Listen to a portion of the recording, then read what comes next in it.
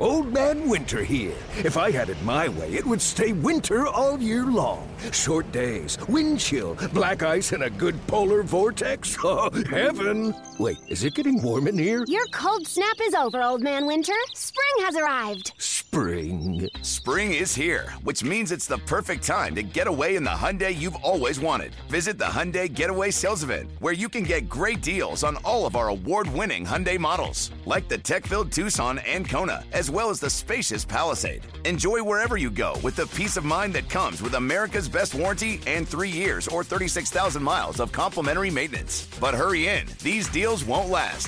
Add more joy to your journey at the Hyundai Getaway Sales Event. Now get 0% APR or up to $1,500 bonus cash on the Hyundai Tucson. Now, during the Hyundai Getaway Sales Event. Offers end soon. Call 562-314-4603 for details. This is A's Cast Live, your comprehensive look at the Oakland Athletics. Drive to deep center field. Going back, Hernandez at the track, right to the wall. Gone! Elvis Andrus! And 29 other MLB clubs. High drive, deep left field. Nino left the building. Guerrero lifts one to left field and gone! Oh, Ohtani, that was a moonshot out there in the right center. Alonso defends his title, the 2021 Derby champion. Join us as we take you inside the baseball universe, from OPS Plus to juiced balls to game-changing moments. We have you covered. Spend your afternoon with us next from the town, only on A's Cast Live. Here's Chris Townsend. Well, I can tell you this is not how we thought the show was going to go today. And boy, did it take a turn, and it turned to the right really fast.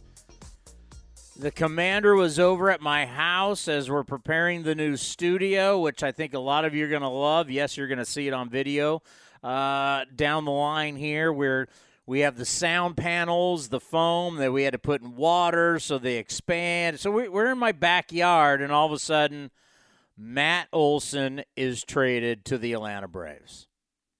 And next thing you know, both of our cell phones absolutely start blowing up. And it's hard to believe that Matt Olson no longer is an Oakland Athletic. And there's a couple different ways to look at this. As a fan, it absolutely sucks. There's no other way that I can sell it to you. It absolutely sucks. Matt Olson was a terrific Oakland Athletic, came up through the system, 142 home runs, really, really fast. A career 859 OPS for the Athletics, which is absolutely fantastic. It's heartbreaking. He's going to be 28 years old coming up here on March 29th. He's a Pisces just like myself. By the way, my last show in my 40s is I will turn 50 tomorrow. Some people will be like, yay, you turned 50, isn't that great? Some people will say, wow, you're lucky you made it to 50. And I might have to agree with some of them. I personally think that in the next 5 years, Matt Olson will be a guy that will, at least in these next 5, so take him 28 season, 29, 30, 31, 32, by 32 in the next 5 years, he will at least start to earn himself a guy that will get Hall of Fame votes. When you have all those home runs, because home runs beyond the steroid era will mean something again. Like the numbers, like you get to 500 home runs again, you get to over 400, it's going to mean something. Where there was some shine taken off it when so many guys were getting to it, it'll get back to because these guys are clean, and it's a huge achievement. And you throw on the defense, and you throw on the Gold Gloves. That's an honor just to get votes. He will get votes.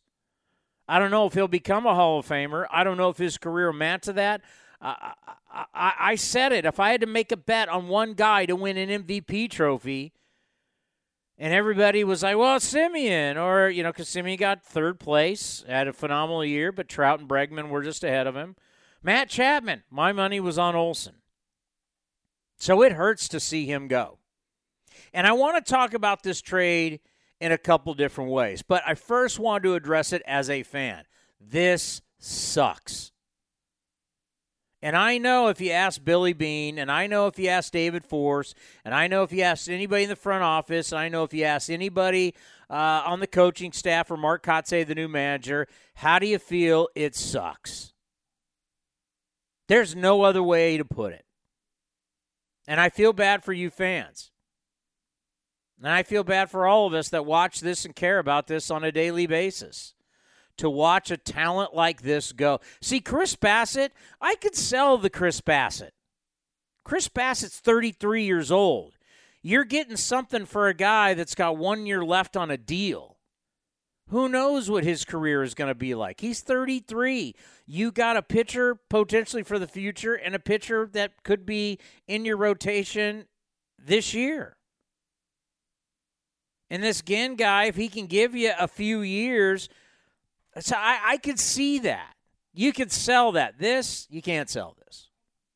This is just, as just a fan, because you don't care about the business side. You don't care about the money side, nor should you. That's not what being a fan is. Being a fan is loving the team today.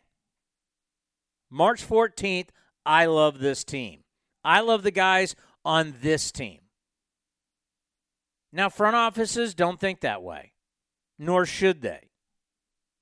But as a fan, you don't care about next year, or the year after that, or the year after that, or 2028, or 2030. You care about today. What am I going to see today? What am I going to see on April 8th, opening day? And you're not going to see your big all-star first baseman. And that is really hard to swallow. So that's how I wanted to start the show out today. There's no other way I could present this to you as an A's fan. I'm sick to see him go. Everybody else that could be traded, I'm like, all right, I can get over that. Seriously. This was the guy that I'm on record going, hey, man, there's one guy I'm putting my money in. Now, with that said, let's get to the business side. This was a shrewd-ass deal. This was shrewd on both sides. Think about this for the Atlanta Braves. Just think about that. You just won the World Series. You are basically telling your franchise hero who just won the World Series, see you later. We just got younger. We got more flexible. I don't want to say cheaper because I don't know how much Matt Olson is going to cost long term, because if you're going to keep him long term, he's not going to be cheap. But you just told your franchise player, take a hike. Thanks for helping us win a World Series. Take a hike. You know how all of us always, we're worried about jersey sales and names on the back of the jersey and all of that? Think about all the people that have Freeman on the back of their jerseys. And they just said, see ya. But they got more flexible. They got younger. That is a shrewd move. The definition of shrewd, having or showing sharp powers of judgment. Another way to look at it, piercingly cold. That's how you say this deal. Now, from the A's point, yeah, you just took their number one prospect. You just got yourself when you were looking at a horrific outfield, you just took their number one prospect. You just took a guy that's got a little bit of big league experience. You're talking about a guy that played on a team last year in the big leagues that won a World Series. He's 23 years old. Could he be a star? Can he be a star? Don't know. But Christian Pache is a guy that a lot of people like. And the Braves had to give up a lot. Langeliers is how I believe you say the next guy's name, the catcher, Shea Langeliers. Commander, is he their number 2 prospect? Yeah, he's number 2. So you got their 1 and 2 prospects. Yeah, number 1 and 2 in their system. MLB.com has Pache, the 38th overall prospect, and Langeliers, the 69th overall prospect. So you got 2 top 100 guys according to MLB.com. And Keith Law actually just did his evaluation of the trade, which we can go over in a bit. But, yeah, those are the 2 guys. And you got 2 younger starting pitchers. I believe Estes was Cusick was a first rounder in 2021, and Keith Law says he may have had the best fastball in the draft. And then right-hander Joey Estes was Atlanta's 16th round pick in 2017. So you got 4 guys, and you immediately just got the best prospect in your organization. I got to believe Soderstrom, he's young. I got to believe Pache, because he's someone that still hasn't had a lot of big league time, will still be considered a prospect. He'll immediately become your number 1 prospect. Langeliers will immediately become a top 3, top 4 prospect for you. I know it's tough to swallow, but this was a shrewd move. You helped just restock your system for the future. And when you talk about shrewd moves, unfortunately, this is a business. And with a business, moves are made that you're not going to love. I mean, the Bay Area has lost a lot of great athletes. A lot of big names have been moved. I mean, Joe Montana got traded. Willie Mays got traded. Wilt Chamberlain. I mean, you can go down the line of great players who have left the Bay Area. Ricky Henderson has been moved how many times? Mark McGwire, Jose Canseco. It's tough. But it was very shrewd, and long-term could be a great move. But right now, and I'm still going to root like hell for Chris Bassett with the Mets, and now Olsen with the Braves. And we know with these ex-players that as they leave, that they'll always be friends, and they'll always adore their time in Oakland. And they really, what I have seen over the years, is when they leave, they appreciate it more. And you hear it when they come on this program. When a Kurt Suzuki comes on this program and talks about what this place means to him. When Sean Doolittle came last year and talked about what this place means to him. The same thing with Bassett, the same thing with Olsen. They'll all have that. There's something special about Oakland when you play here. You're hoping that, one of these guys would be a franchise guy, but let's face it. As we said, Matt Olson is going to be, what did I say he's going to be, 28? Yeah, this will be his age 28 season. Okay. And this gets back to the biggest overall black cloud that has hung over this franchise for a long time. Folks, the real is it's March 14th, 2022. And there's still no stadium deal. It's March 14th. Remember all the votes. Remember all the stuff. People followed on Twitter. People get all excited. It's still March 14th, and we don't have a deal with anybody. There's not a deal here. There's not a deal in Vegas. And tomorrow I'm going to wake up March 15th on my birthday. I'm 50 years old. I've been dealing with this as long as you have. I've been in the media here in the Bay Area now for a long, long time.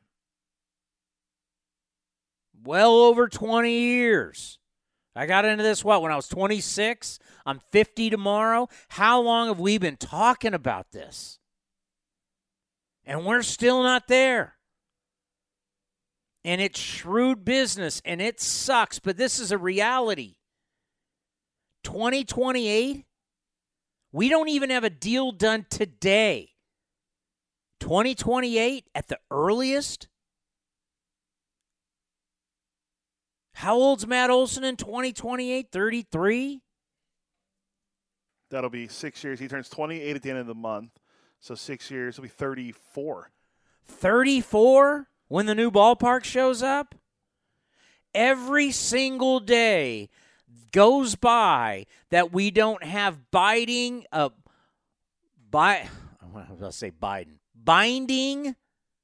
agreements and shovels in the ground. Every day that goes by, every day these projects get pushed back, you're not keeping the players.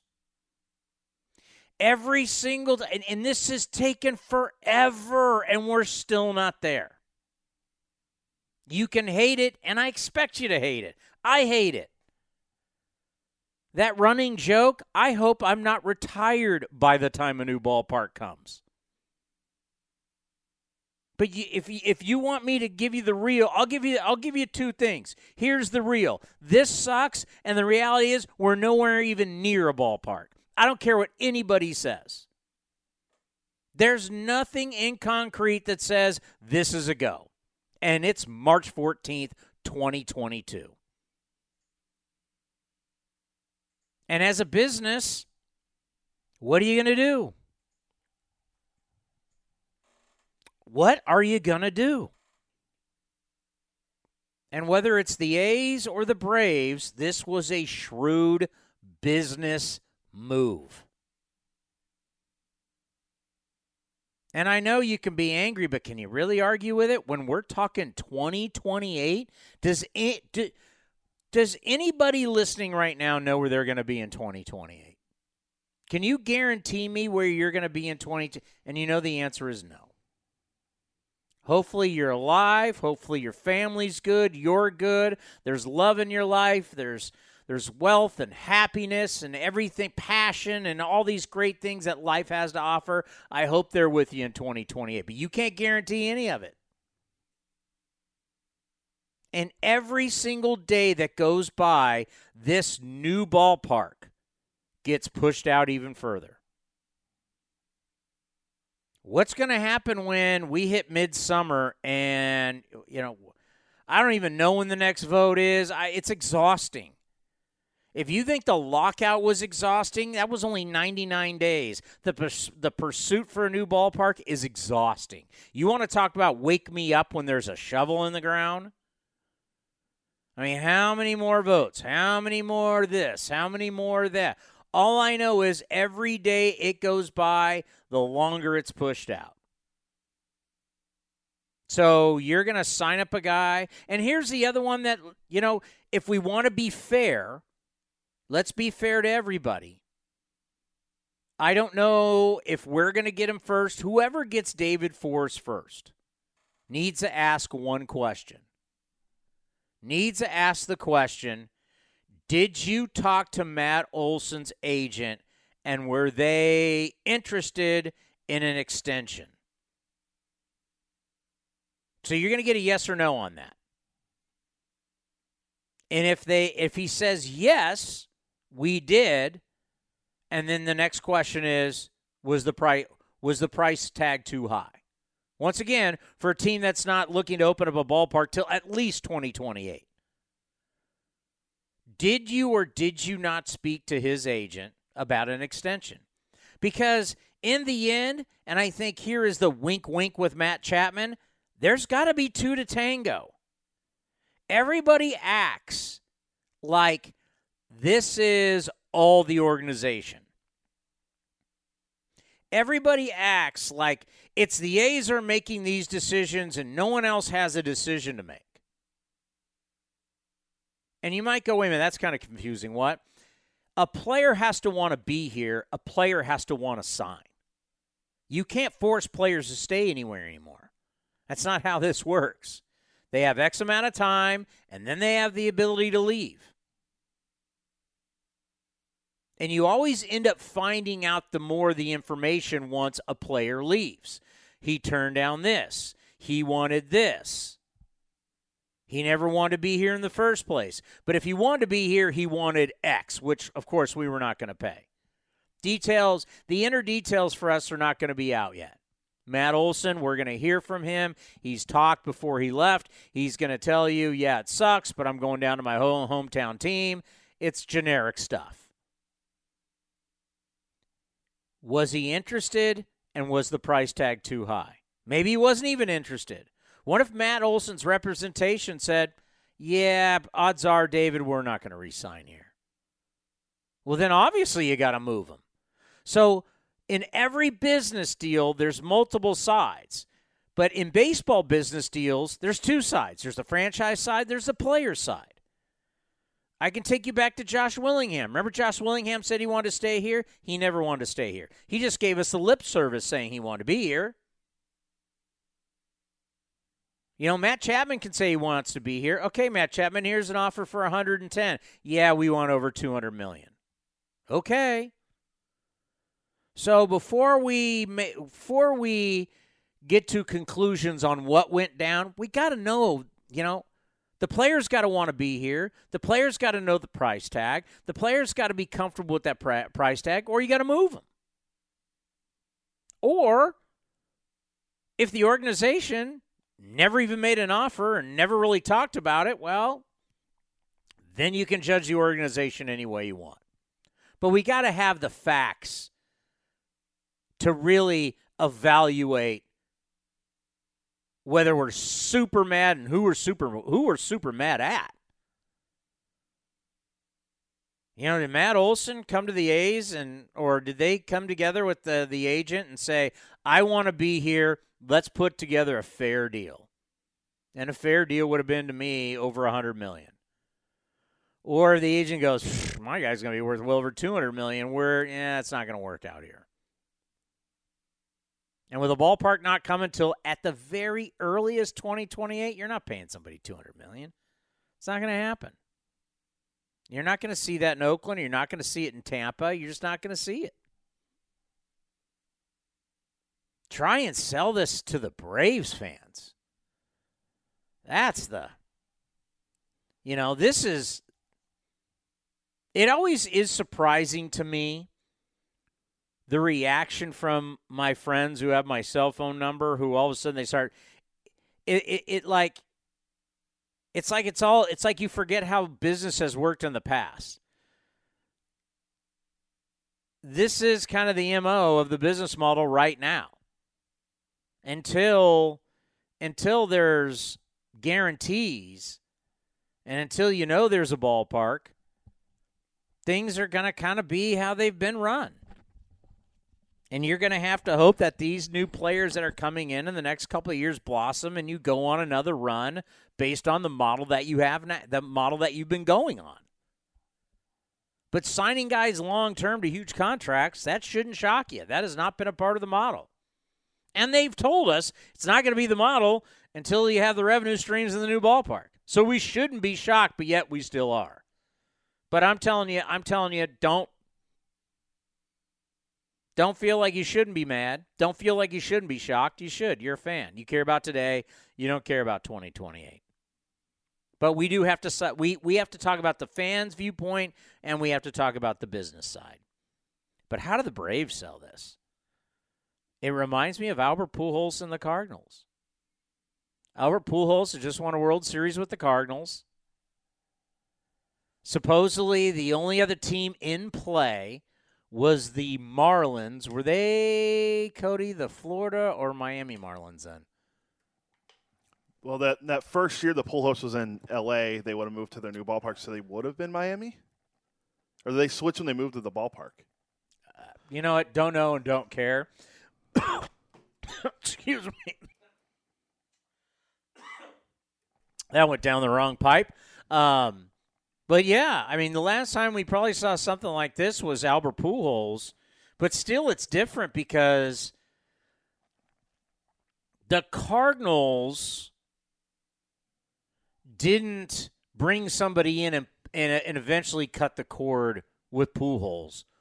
Pujols took the phantom team out of nowhere Because if you remember at those winter meetings, it was, well, it's between the Cardinals and the Marlins. And the Marlins are going to offer more money because they want to build around him and bring a Hispanic player down to Little Havana. You remember all that talk about why he was going to go to Miami?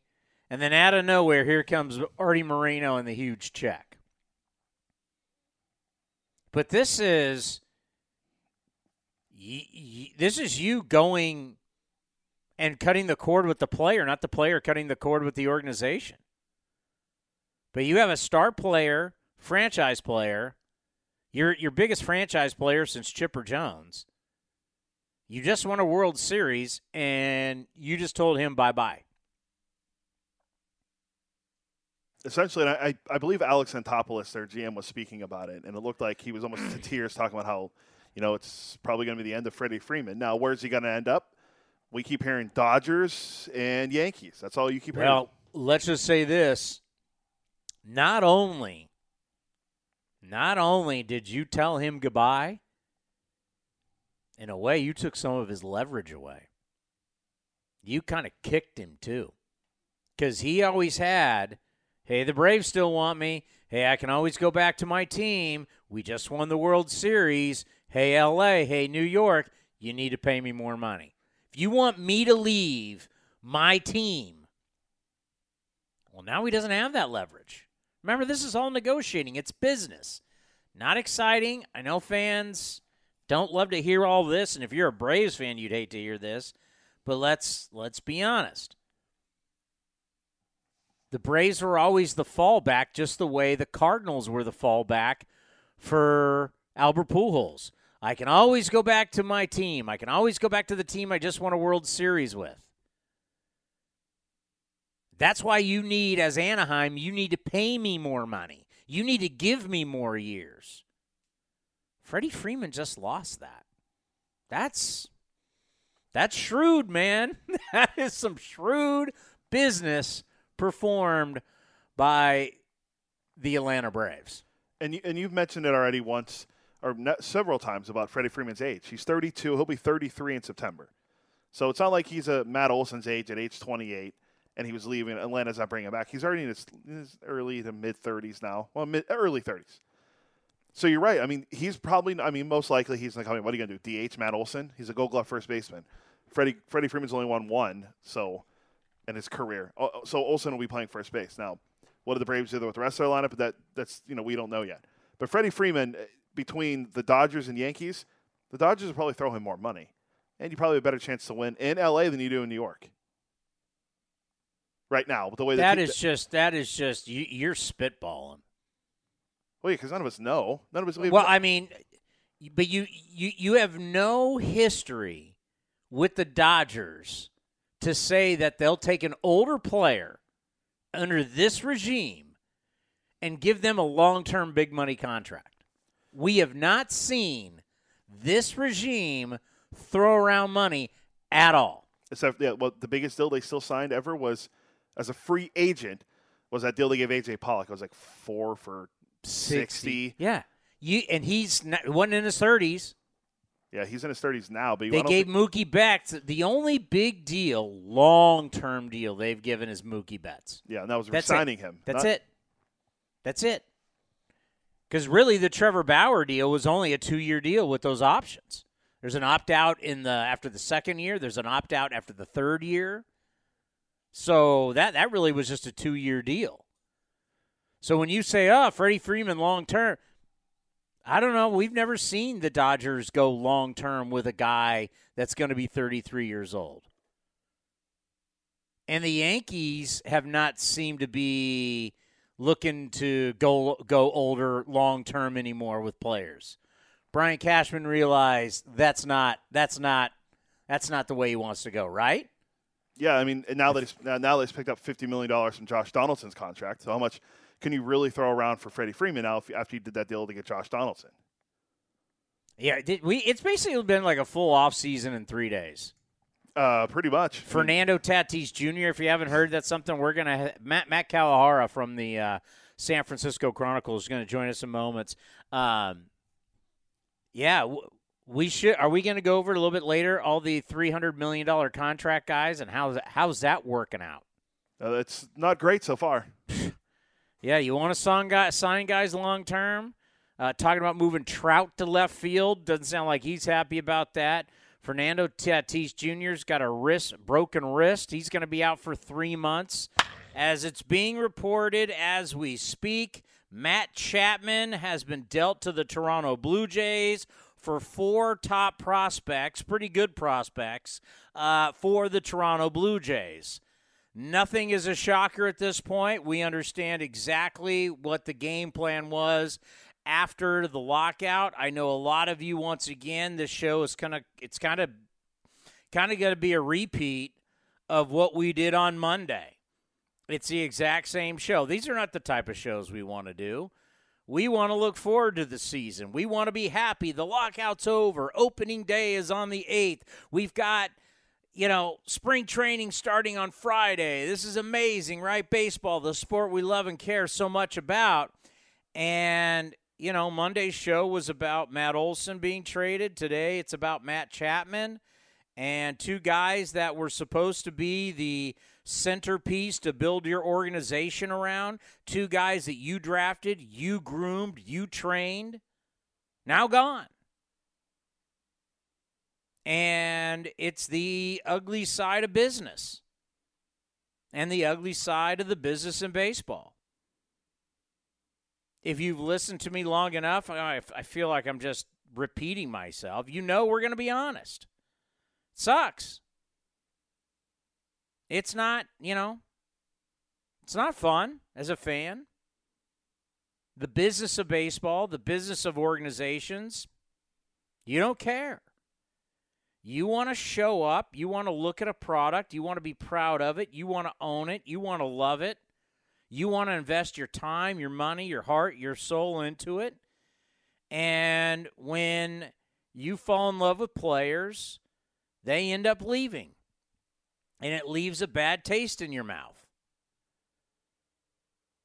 But the reality is, this isn't the first time you've gone through it, and it's not going to be the last. It's going to continue to happen. And I love how everybody thinks a new ballpark is the answer. No. That a new ballpark, that will not be the answer, because that's not the answer in sports anymore. Just because you get a new ballpark, just because you get a new arena, just because you get a new football stadium or a hockey or basketball arena or whatever, it doesn't mean that all of a sudden you're going to keep certain players forever. You're dealing with human beings. No one stays around forever. Father Time is undefeated. And it's just a reality check. Now, you would like the ability as a fan to have players longer. I understand that. But nowhere in sports is anybody going to stick around forever. I got Tom Brady on the phone. Tom Brady's a Tampa Bay Buccaneer. Again, by the way, unretired. Joe Montana. I mean, you talk about the greatest quarterbacks of all time. Quarterback is the centerpiece position in sports. It's the most popular position in sports. It's the most talked about position in sports. 2 of the greats of all time. Tom Brady ended up being a Buccaneer. Joe Montana ended up being a Kansas City Chief. It's just life.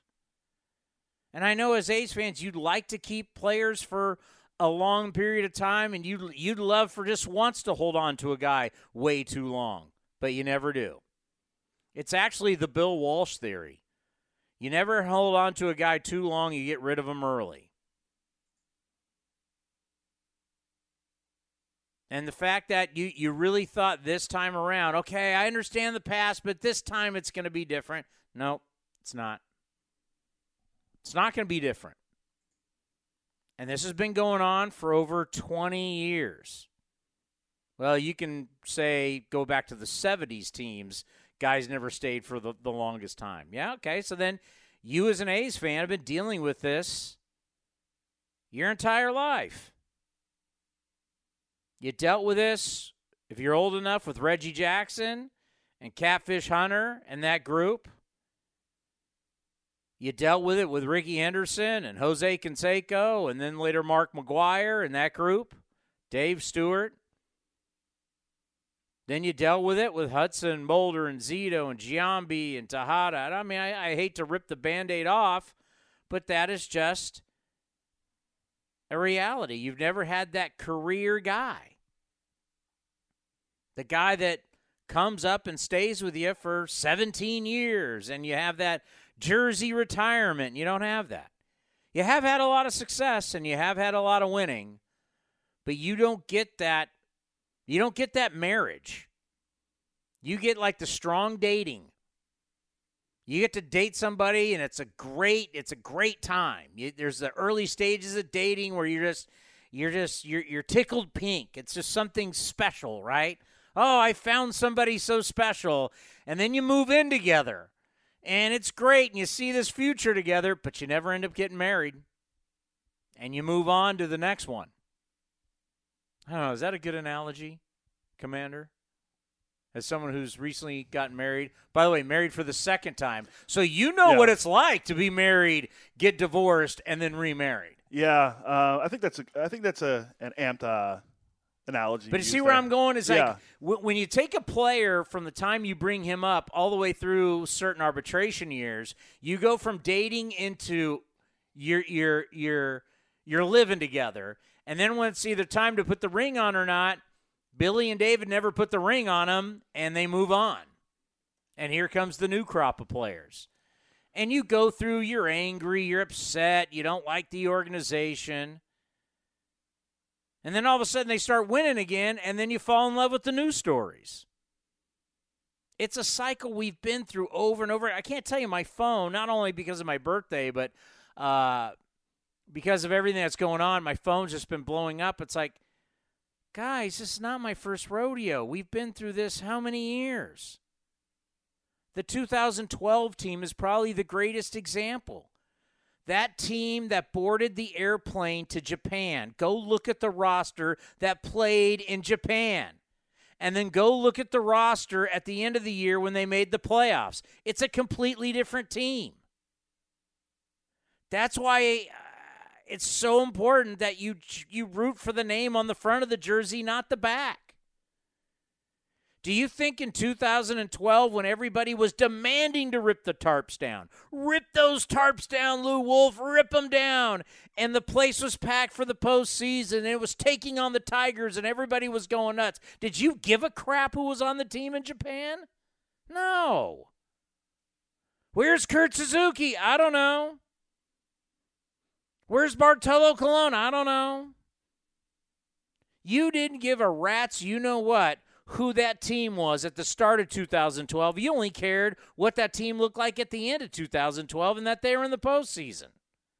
I know it's hard to hear that. You so badly want to love a player for 17 years. I hear you.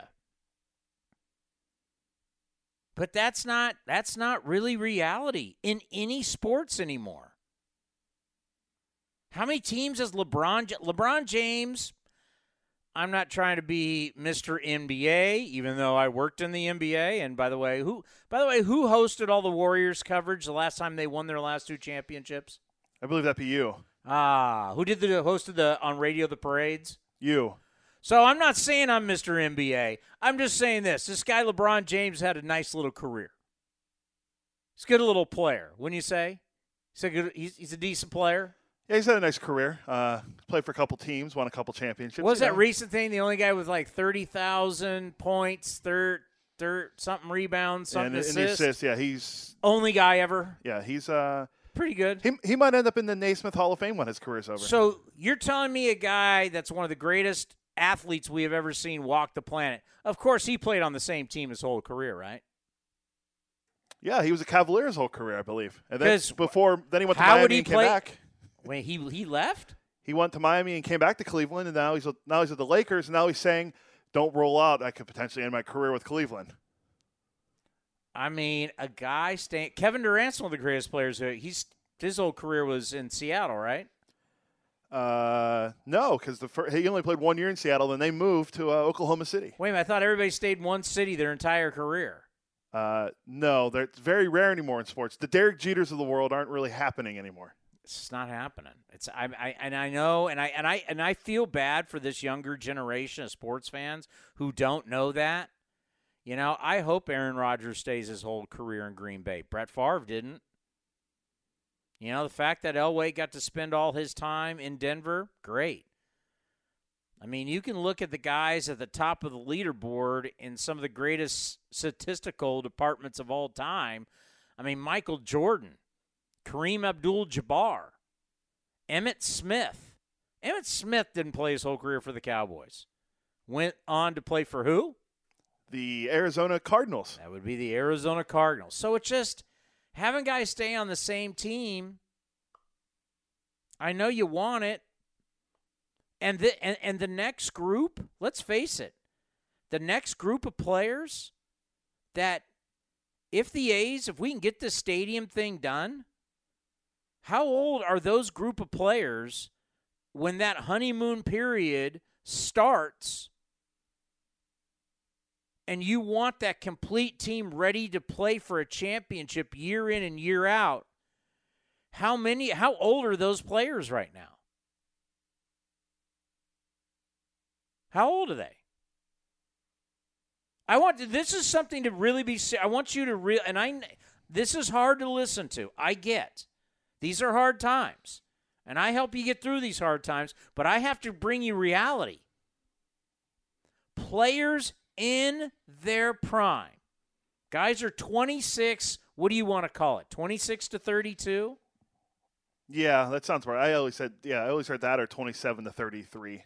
I'll throw 26 in there. I think the players, I think that window of prime years has gotten younger, kind of what it used to be, right? When they used to talk about, hey, you know, the top players in Major League Baseball, you look at in the 60s and the 70s and even in the 50s, these guys were coming up early. You know, there was no college baseball, really. You know, they were all coming out of high school. They got to the big leagues. The good players got to Al Kaline was playing when he was 18 years old. I was just going to say, Al Kaline from prom to major leagues, essentially. So if I say, are we going to count this year? So 22, 23, 24, 25, 26, 27, 28. That's 7 years. For example, Shea Langoliers, the catcher that the A's acquired from the Matt Olson trade, would be in his age 30 season, going to be 31 in November. So let's just say the ballpark doesn't open until 2029. That means the players that will be in your – think about this, A's fans. The ballpark. If the ballpark gets delayed any bit longer and we now start talking 28, 29, these studs – that you want in your organization in their prime when the new ballpark opens up the way the Indians did it in the mid-90s. Remember, John Hart and the Indians, they're the blueprint of how you get a bunch of young talent and then you get it ready for the new ballpark, and then once you get in the new ballpark, you got all this young talent, then you have money, and then you bring older talent, free agents, and even older guys with some pedigree, and you make a super team. And that's what the Indians had, even though they played in 2 World Series, did win 1, but they were great. Let me tell you something. Those guys are in high school right now. Do you understand? I mean, this is like a tough reality that mix of 26, 27, maybe 28-year-olds potentially right now are in high school. That's how far away a new ballpark in Oakland is. The only guy you can say that's in the system right now that will be entering the prime of his career will be Tyler Soderstrom. He's not, 19, going to be 20, so 7 years from now he'll be 27. I mean, if you want to count Robert Puason. And that's if the shovels are in the ground and the stadium's built in 2028. It could, a little snafu, some lawsuits, this thing could go into 2029. He's now 28 years old. So when you think Olson and Chapman, would you love to have them now? I think, yeah. But if you had any vision of them being a part of a new ballpark, you're crazy. They'd be mid-30s.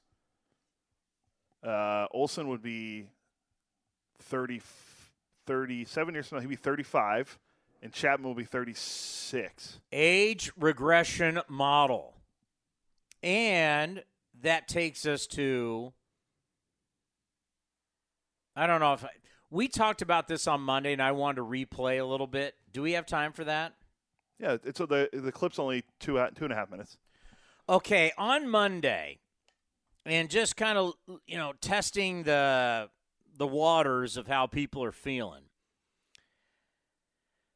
I want to go over these trades and kind of why they happened. And I want you to hear what we said on Monday. So you can hear it. This is what we said on Monday about how in business, in baseball, both sides got to be willing to do a deal. Everybody in our world, A's world, other organizations are different because their fan base views them differently than our fan base views us. So in our world, is it safe to say, Cody, our fan base always views it as it's what the organization wants or does not want, and that's just how decisions are made? Yeah, I think that's a fair assessment. Is that fair? Yes. They never say, well, how did the players feel? So let's play what we said on Monday about the Matt Olson trade. Whoever gets David Forst first needs to ask one question. Needs to ask the question, did you talk to Matt Olson's agent and were they interested in an extension? So you're going to get a yes or no on that. And if he says yes, we did, and then the next question is, was the price tag too high? Once again, for a team that's not looking to open up a ballpark till at least 2028. Did you or did you not speak to his agent about an extension? Because in the end, and I think here is the wink with Matt Chapman, there's got to be two to tango. Everybody acts like this is all the organization. Everybody acts like it's the A's are making these decisions and no one else has a decision to make. And you might go, wait a minute, that's kind of confusing. What? A player has to want to be here. A player has to want to sign. You can't force players to stay anywhere anymore. That's not how this works. They have X amount of time, and then they have the ability to leave. And you always end up finding out the more the information once a player leaves. He turned down this. He wanted this. He never wanted to be here in the first place. But if he wanted to be here, he wanted X, which, of course, we were not going to pay.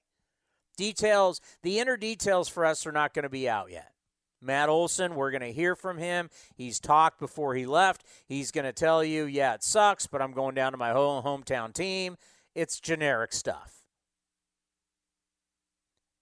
Was he interested, and was the price tag too high?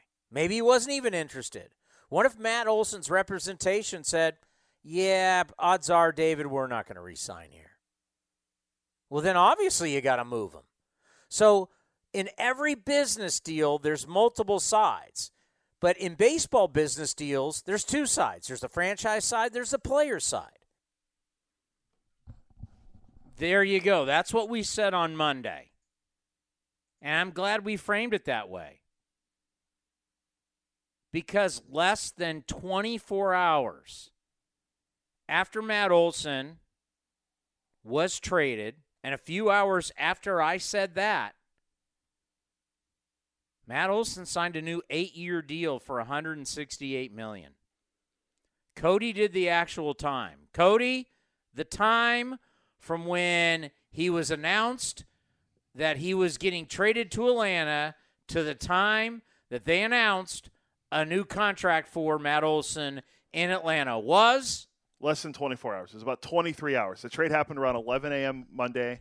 The news of the new deal came out at 10 a.m. Pacific time on Tuesday. So 23 hours essentially. Didn't we say it takes two to tango? Yes. So clearly Matt Olson wanted a new contract. Clearly, his agent knew the kind of contract that he wanted. When Matt Olson left Mesa, he talked, David Force talked, everybody was vague. In less than 24 hours, he signs an 8-year, $168 million deal. Isn't it amazing how they tell us nothing, but their actions speak volumes? Isn't that amazing? Why did Bob Melvin leave? Well, he was kind of vague, and the front office was vague. Now we see all these deals. Now we know why Bob Melvin left. He didn't want to go through this. Why is Matt Chapman gone? Matt Chapman wants over $200 million. Scott Boras. We know that there's been talks in the past about how much he was going to get and what the A's could offer, and it wasn't enough for him. So you want to always, and I'm not trying to sit here and be pro A's organization guy. This is just reality. It is business. And these players can price themselves out. Look at the Freddie Freeman thing going on right now. Some people believe Freddie Freeman, who has lost out with the Braves, now with Rizzo signing a 2-year deal with the Yankees, that he's losing out on the Yankees, that he's starting to overplay his hand. That maybe the pond is starting to shrink for the suitors for Freddie Freeman. It's business. So our fan base always blames the organization. Well, Matt Olson leaves Matt Olson left the A's dumbfounded, well, I get to go back home and it's going to be tough to leave, and less than 24 hours signs a life-changing contract. You don't think he knew what was going on? By the way, when you sign an 8-year, $168 million contract, a lot of people are involved in that. You don't think the owner is involved when you talk about $168 million guaranteed? That's just not something the GM signs off on. The entire organization and ownership have to sign off on that. It has to be negotiated. It had to been talked about. Probably agreed to before Matt Olson ever got on the plane. But yet he left here oh, well, I get to go home and it's a new beginning. Cody, do you see what I'm saying now? Do you get it? Well, I remember when we were together on Monday when the trade happened, and I looked at it and I said it would be interesting if he signs a new deal in Atlanta right after the trade or in a couple days, kind of like Mookie Betts did when he got traded to the Dodgers. What happened? Mookie Betts signed a new deal to the Dodgers a few days later. I don't know if it was 23 hours later that it was announced, but Matt Olson signs a new deal 23 hours later. Now, are we going to say it's going to happen tomorrow with Matt Chapman and the Blue Jays? We'll have to go over this in a bit, but how are the Blue Jays going to afford all these guys that they have coming up on contracts? Who cares? They're doing it. Yeah, and they might be the best team in they might be the best team in baseball right now on paper. You look at their starting staff, you look at their bullpen, they actually could go after the record for most home runs in a season. If you look at their lineup and their projections, what's the record now? 307, I want to say, by the Twins? Twins, yeah. And I think the Yankees at 306, so that's the – These guys, 1 through 7, they could do that easily. Yeah, you replace Marcus Semien essentially with Matt Chapman in your infield, and you put Kevin Biggio at second. But you still have Bichette and Guerrero Jr. and George Springer healthy, most likely playing center field. You're playing in a hitter-friendly ballpark. Everybody in your division is hitter-friendly except Tampa. These guys could easily break that record. Easily. You got guys, not only 30 home run projections, but a guy like Guerrero could be over 40. That is unbelievable. What I want to talk about with Frankie Montas and Sean Manaea, Cody, which I think interesting, it just always shows you that we're always going to be dealing with this, and it doesn't matter what era of baseball. High mound, low mound, juice ball, non-juice ball, juice players, non-juice players. It doesn't matter what era. Era of we throw our starters into the ground or an era of today where we hardly throw our starters. You just don't have pitching. And it's always been this way, and it's, I guess, always going to be the case. They were talking about my man Matt Vasgersian, because they brought up the A's again today, and it's like, oh, God. But they brought up the A's. But I'm not, I won't be saying that a lot because as I've talked about for many years here on A's Cast Live and all the different shows that I've done around this ball club, is that you always got to know where your club's going, and you judge your club on that direction. We will not judge this A's team on a team that we're expecting to win 95-plus games and compete for the division. We'd be morons. It's not how you do it. It's not how professional sports works. The club has given you the direction. The direction is a retooling direction and find guys for the future. That's how we got to judge the team. We can't purely judge them on wins and losses. If not, we're going to pull our hair out and we'll be going bonkers and need therapy by the All-Star break. Under promise, over deliver. If they go on and this A's team actually starts winning games, it's a luxury. Under promise, over deliver. That's what we're going to do here. And we're going to look at, okay, who's here, and how I always, when I start going through these seasons, you'll start hearing me as I transfer from what we've been into, which was win mode and win now. It now transitions into who helps us in the future. Are you in or you out? Are you on this 3-hour cruise? That reference might be a little too old for you. I would say I don't get it. Cruises aren't 3 hours long. A 3-hour cruise, Gilligan's Island. Oh, I mean I know the show, but yeah, you're kind of dating yourself. All right, here. who's on this trip? Because not everybody's going to be on this trip. Not everybody's going to be here for the future. So we need to find out who's going to help and who's not. And if you're not, we're not going to be harsh. It's just you're not a part of the plans. You're building a blueprint right now. Who's a part of this blueprint, who's not? And you know when it starts? Do you know when this journey starts of finding this new blueprint to get the A's back to the postseason? Today? 1:05. Mark it on your calendar. You got a little over an hour and a half, and the new journey starts. The new blueprint. Finding who's going to be the foundation, who's going to be the concrete, who's going to be the studs, who's going to be the 2x4s, who's going to be the base of this franchise going forward. And why I mentioned Minaya and Frankie as they were talking about them once again on MLB Network this morning, and I'm thinking, man, you would act, or you would think they were acting early this morning like the A's were out there shopping dudes. Like you were shopping guys that had hardware. So I'm on the baseball reference page of Sean Manaea and Frankie Montas. Like both these guys. Really like Sean. Sean, if the A's hold on to Sean, be very happy. Don't think it's going to happen. But Sean Manaea is a terrific young man. I mean, he's a really, really, really solid guy. But you go to his baseball reference page. I'll let you look, Cody. It says awards to the very far right. What's in the awards category? I have it open on my computer, too. There's nothing. I go over to Frankie Montas. Awards? Nothing with Frankie besides finishing what? He finished where in the Cy voting? Sixth. Sixth. This past year. So no awards. Okay. Doesn't make you a bad guy. But here's the thing. We are not that far removed from in 2019. Sean Manaea just pitched 5 games because of coming back from his shoulder. And then the next year after that was 11 starts. And that was because of COVID. And that was a 60-game season. So you're talking in 2 years, in 2019 and 2020, you're talking about a grand total of 16 starts for Sean Manaea.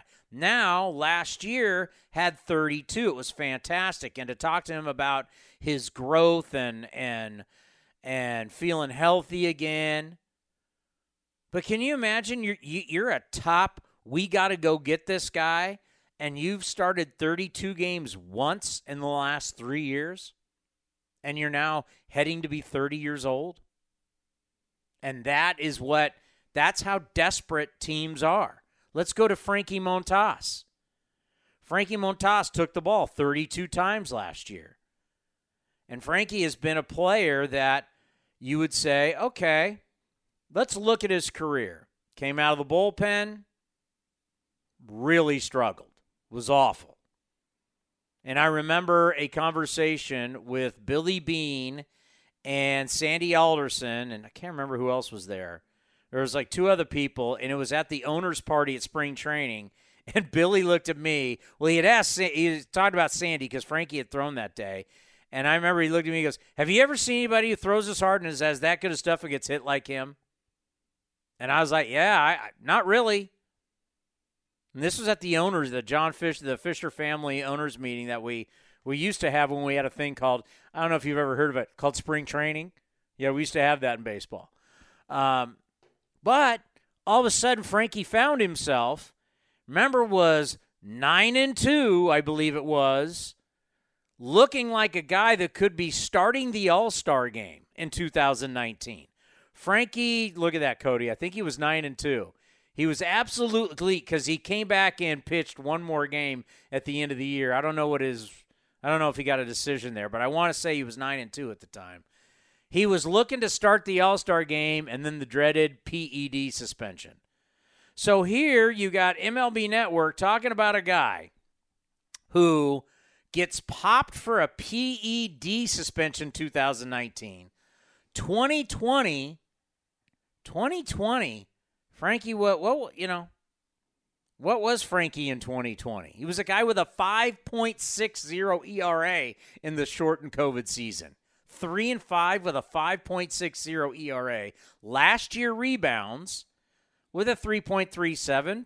We call that pretty good in baseball today, with a 13-9 record. But in the last 3 years, you've had suspended for PEDs, horrible year, respectable year.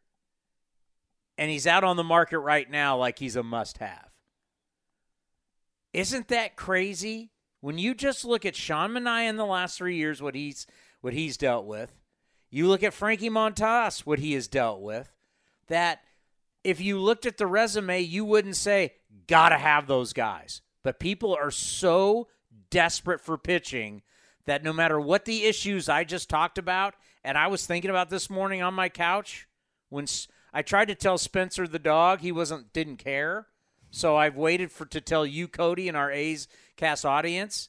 Think about the last 3 years for Sean Manaea, last 3 years for Frankie Montas. But they're on MLB's flagship cable channel as if you're out there dealing Greg Maddux and Tom Glavine are out on the market. I thought about this a lot because Manaea's 30 and Frankie's going to be 29 at the end of this month. Not young. So, again, I don't need to bring up the age, but I'm going to. The A's had one of the oldest pitching – no, they had the oldest pitching staff in baseball last year. That's starters and relievers combined. So, if you trade these two guys, yeah, does the age go down? We'll see. But you're right. The last 3 years for both guys haven't been Cy Young worthy. Frankie last year was, after he figured it out. He was great. But, you keep hearing today, like John Heyman put it out earlier today, the A's are receiving a ton of interest in Montas and Manaea. Interested teams had hoped there'd be a deal by now, but there's a lot to consider. Both have understandably high price tags, especially Montas, who's not a free agent until after next year. The teams interested, the Yankees, Twins, somehow the White Sox have all this money that they're going to throw around in prospects, whether they have the second worst ranked farm system. Royals, Cardinals, and still many more in. Well, they want to win in Chicago. Jerry Reinsdorf is I don't want to date him too much, so I'm going to want to say at least late 70s, if not 80s. Jerry Reinsdorf was born in 1936. He is 86 years old. So you got Jerry Reinsdorf, the longtime owner of the White Sox and the Bulls. He wants to win another World Series. He's got no shot at winning an NBA title. He got his with Jordan and the boys. He's good. But he wants to win another World Series. He brought in Tony La Russa, his buddy, to remedy the biggest mistake he said of his baseball career, getting rid of Tony. Tony's 78? Yeah, that sounds right. So you got an owner that's 86, and you got a manager that's 78. They're not looking for the future. They're looking for now. You're telling me they're not looking for a rebuild in Chicago? They're not looking for a rebuild in Chicago. They're looking to win now. So that makes sense, right? For them to go out and be buyers. Now, for a team, if I'm a front office, I mean, how old Frankie and Sean are really doesn't matter to me. I just need them. I mean, if you're looking for them for 1-2 years, but if you're having to give up prime, like your prime assets to get these guys, knowing that you may not have them long term, that's where you have to weigh, is this a good business deal? Matt, how you doing? Chris Townsend, you down at spring training? Hey, Chris. Yeah, down here in Mesa, it's been a busy couple of days. No doubt. Just tell me what it was. I believe you guys got a chance to talk to Matt Olson today. I know you probably got him on camera and off. What was it like, and what did he say? Yeah, I mean, it was weird because we actually today was our first full squad workout, and it was also the first day the media was back in the clubhouse in the morning. So we were going to talk to him in the morning. Didn't get a chance before they held sort of a team meeting before first workout. And then when the players came out onto the field, he actually didn't come out with them. I guess they had decided to hold him in because the trade was getting close and they just needed to finalize some details and they didn't want to risk anything. So he didn't come out onto the field.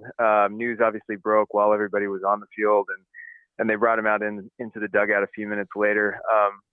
And, he expressed, both, he said it was bittersweet. I mean, that was the word he repeated a couple of times. To be leaving the A's, obviously a team he spent his entire career with so far. On the other hand, he's an Atlanta native, going to the defending World Series champions. And I think aside from that, he also just kind of expressed a little bit of relief at knowing where he's going to be. I mean, there were so many questions, not only about when the season was going to start with the lockout, but whether the A's were going to make moves, when they were going to make moves, who was going to go where. And so I think for him, there was also just a little bit of relief knowing where he was going to go. And the way that he put it was that if he did have to go somewhere, Atlanta was really, it was probably the place that he would choose given his roots there. And the fact that he grew up a Braves fan, basically until he was drafted. So yeah, it was a mix of emotions, but weird scene overall. And yeah, now he's off. All right, so I'm not sure who is going to get their first crack at David Forst. I don't know if he's going to come out and do a press conference. I don't know if we're going to get him here on A's Cast. But I'm just going to, as an A's fan, if you get him first, what I would want, the question I want to have answered is, was there ever talks with Matt Olson's agent about an extension? So it's a yes or no. And if it is a yes, why didn't it get done? Because obviously if Matt Olson's agent is smart, he would want a lot of money because I think Matt is going to be worth a lot of money. But that's all I'd want to know, because a lot of times we just like to blame the organization, but it takes two to tango. A player has to want to be here. He wants to sign long-term. So if you get a crack at him before I do, can you ask that if they ever actually got into serious contract extension talks with Matt Olson's agent? We did actually for a few minutes in the dugout this afternoon after the trade was made. David Forst did come out. We did talk to him a little bit. Oh, okay, cool. That specific question, yes or no question, was not asked before. I think it's been a theme that both Billy Beane and David Forst have repeated a couple of times, is that until there is an agreement in place or until they have a new ballpark, the consideration of a long-term extension to the extent that it would take to sign a player like a Matt Olson is not something that they can entertain. Obviously, that's not the sort of black and white answer that you would look for there, but that's what has been expressed, and really that's what Forrest expressed again today. He basically said this is an example of why we need a new ballpark, because Matt Olson is a great player, and between the lines thing was that until that situation gets resolved, they're not going to be able to keep players like this around.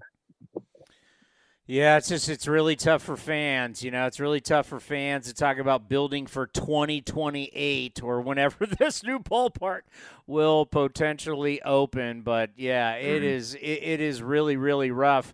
What exactly did David have to say about the haul that's coming back for Matt Olson? He said they are excited about that. He said, the 4 players that they got back are all players that they have scouted, extensively and feel pretty good about. If you look at some of the sort of the third-party evaluations, I think, Baseball America had all 4 of these prospects in the top 14 or 15 in the Braves system. The catcher they got back was their number 2 prospect. Christian Pache is a guy who has, peeked into the majors a little bit. He's still very young. I think he debuted when he was 21. Forrest described him as one of the best defensive center fielders in minor league baseball. So, the way that he put it was that's the part that they have to focus on when you give up, a player like Matt Olson. You have to focus on what they're getting back, and he sounded optimistic about what they're getting back. As for what they're going to do, or if these players can make an impact for them immediately, that's kind of unclear. I mean, Pache would probably be the guy who's closest or maybe has the best shot. But Forrest did not. He said Pache will be in camp, but didn't want to commit to what they're going to do with him. Or his message is basically let's get him into camp first and see how that goes. Obviously, the A's are going to need a center fielder for the first month of the season, because Ramon Laureano still has 27 games left to serve on his suspension from last year, but also who knows what the makeup of the roster is going to look like then, or in a week, or in 2 days. So there's still a lot of stuff going on. We asked what's next for you guys. Are there still moves? Are you still having talks? And his quote was, "Everything is fluid." So still a lot can change here.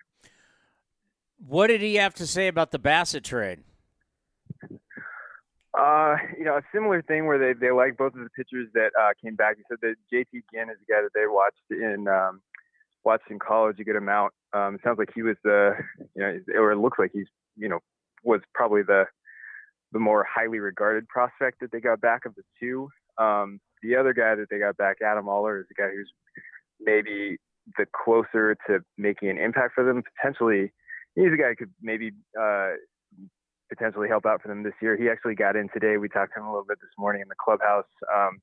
He had a good year last year between AA and AAA, and is probably closer than Ginn, who's 22. And I think he had Tommy John surgery in early 2020, came back last year. So he's, probably still a little ways away. But that was, a similar thing where it's, these guys are guys that they're excited about, but it's with an eye, toward the future instead of now. Yeah, and a lot of moves probably still to be made. I mean, you start looking, it's hard to even think about what the rotation will look like in a couple weeks. I mean, April 8th is going to be here before you know it. With Chris Bassett gone, you just start to wonder about other guys in the starting rotation. I mean, if you had to bet right now, and I know this is not easy, who the opening day starter is going to be, who would you bet? I know who I would put my money on. That is a tough one. I guess, I don't know, maybe I guess one of Sean Manaea or Frankie Montas. There's always a possibility that they trade both. But I don't know. I'll go with one of those 2 guys, even though that's definitely not a scientific answer, and there are still a lot of changes. What was your guess? Okay, I'm gonna have to get some odds on this, obviously. But what if I told you Cole Irvin? I wouldn't be shocked. I mean, of the guys who are, aside from the two guys we talked about, then you're kind of going down the list, and Cole Irvin was the next man up in the rotation last year. Him and James Caprillion would be the two returners, unless they make a deal where they get a starter back who has some major league experience or can be somebody who can pitch toward the front of their rotation. That's always a possibility too. So yeah, it's so hard to predict what they're going to look like on opening day, just because they don't know, and there could still be a lot of changes before then. Yeah, I don't know much about Aller, but I do know at some point he's going to be in this rotation and he's going to get some starts, no question about it. Are you surprised Matt Chapman hasn't been moved yet? No. I mean, I wouldn't say surprised. Like, it's what the lockout ended on Thursday afternoon at like 4 Pacific, and it's Monday. So it's been not even 4 full days.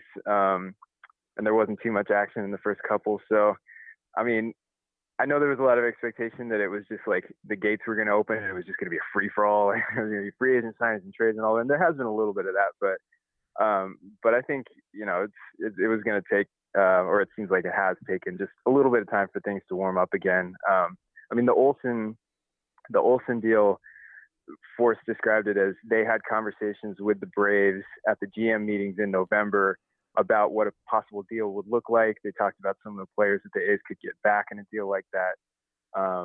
And so some of that groundwork was like laid beforehand, but obviously there was still the question at that point about whether the Braves were going to potentially bring back Freddie Freeman. And that was something that stretched over into this side of the lockout.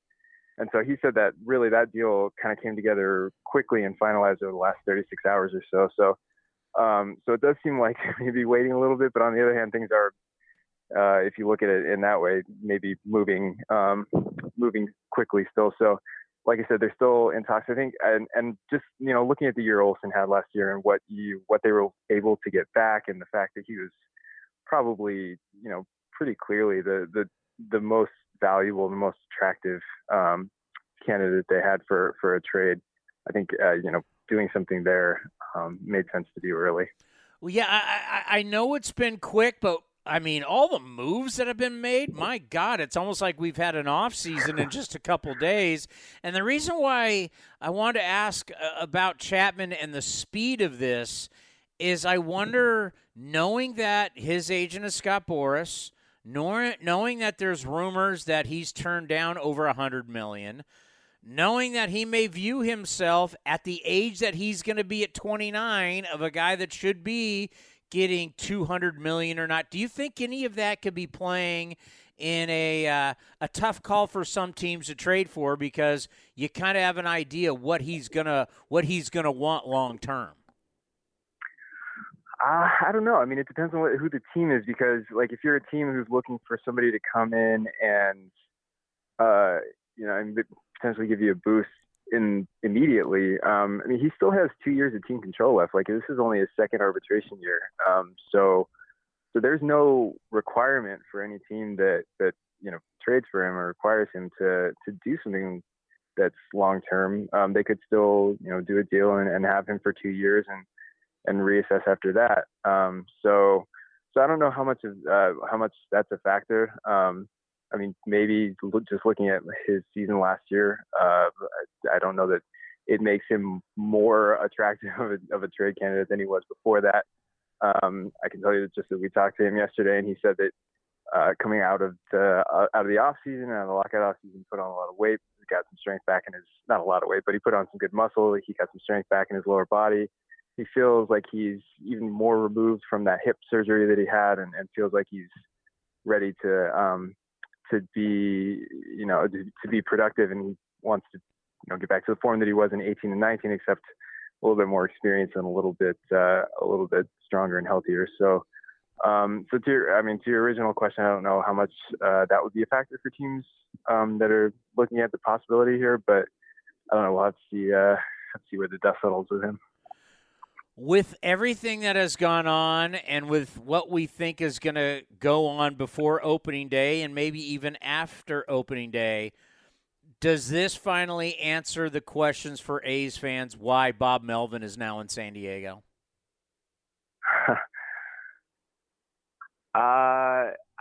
Was there a question before? Like, well, we didn't know it with the lockout. We didn't know who was coming and who was going then. Sure. Yeah. I think. I mean that was probably an earlier indication. I think that was early November that he left for San Diego, and then it was mid-November-ish that Forst attended those GM meetings and basically declared, "Hey, we're open for business." So I don't know. I think there was probably a sense that they were heading for something like this, just given the way that a lot of their key core players are in those arbitration years and getting toward the later ones, and we're going to do a lot of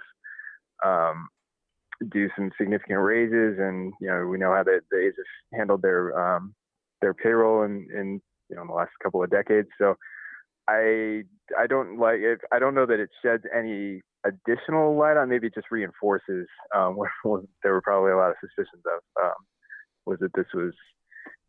Days are heading toward sort of an overhaul here, and they had the front office here. And the team had to allow Melvin to leave his contract, and there was an opportunity for him in San Diego with a team that looks like they're ready to contend. Even though that Tatis news today is not great news for them, but yeah, I think I don't know that it sheds any additional light, but maybe it just reinforces what people might have thought then. And when you say this is also a reason why Mark Kotsay is the perfect guy, because there's going to be some rocky waves. It's not going to be easy, but you need somebody that understands the organization, somebody who's not brand new, who has the relationships not only at the big league level, but the minor league level. When you start to look at the puzzle, it's still not complete, but the aspect of Mark Kotsay, doesn't it kind of fill in the pieces, too, about why he's the right guy? Yeah, I think that's all accurate. I think that the fact that he does have a good amount of continuity here, he'll have relationships with the players who are carrying over. He had a long playing career and isn't that far removed from that playing career, so guys who are maybe coming up new or young, probably he can still relate to them too. Every player that we've talked to so far about his hiring, because obviously that happened during the lockout, so we weren't able to get a whole lot of player reaction at the time to him coming in. But everybody has been very effusively positive about it. So yeah, I think the points that you made are all accurate there, and that's part of the reason why they wanted him in. Well, let's end on this. What do you expect in the next couple of weeks before opening day? Oh, that is a wide-ranging question. Yeah, I don't think they're done. I think there are still moves to be made. I think the roster these are really vague answers. I think the roster is just going to look significantly different by the time we get to opening day. I'm trying to remember what the exact quote was from Forst today, but he basically said, they might get to opening day without some of the answers. I mean, we were talking about, who's going to be, now that Olson's gone, who's your lead candidate lead candidates to play first base, and asked about the, Laureano not being there for the first month, who are the lead options to play center field.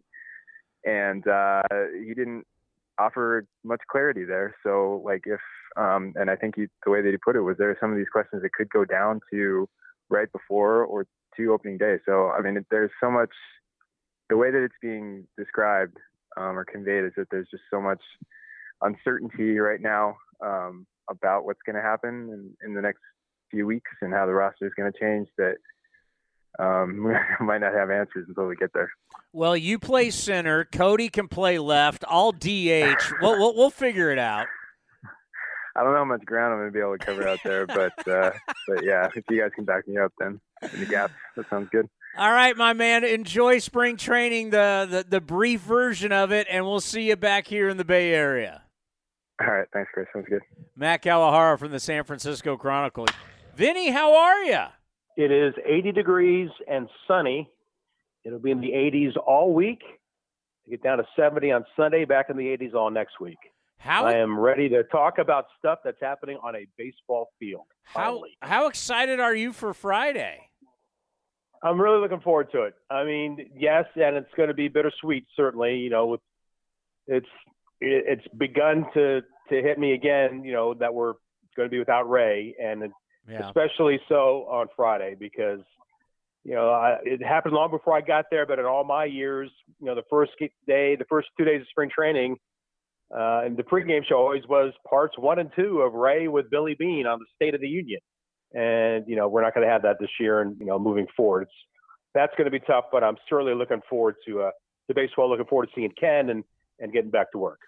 Yeah, you know, I think a lot of people don't realize, you know, how close the broadcast team is and how close Ray was to all of us and to you and how much he cared about you and what he brought, you know, being on radio on days that he wasn't on television or during spring training. And, you know, you talk about someone that loved this organization and loved the A's, no matter what, good, bad, or ugly. No one loved it more than Ray Fosse. And it's going to be a year where we're gonna pay tribute to this great man the entire year. But, yeah, I mean, the loss, I don't think we really know what it's going to be like until we go through it.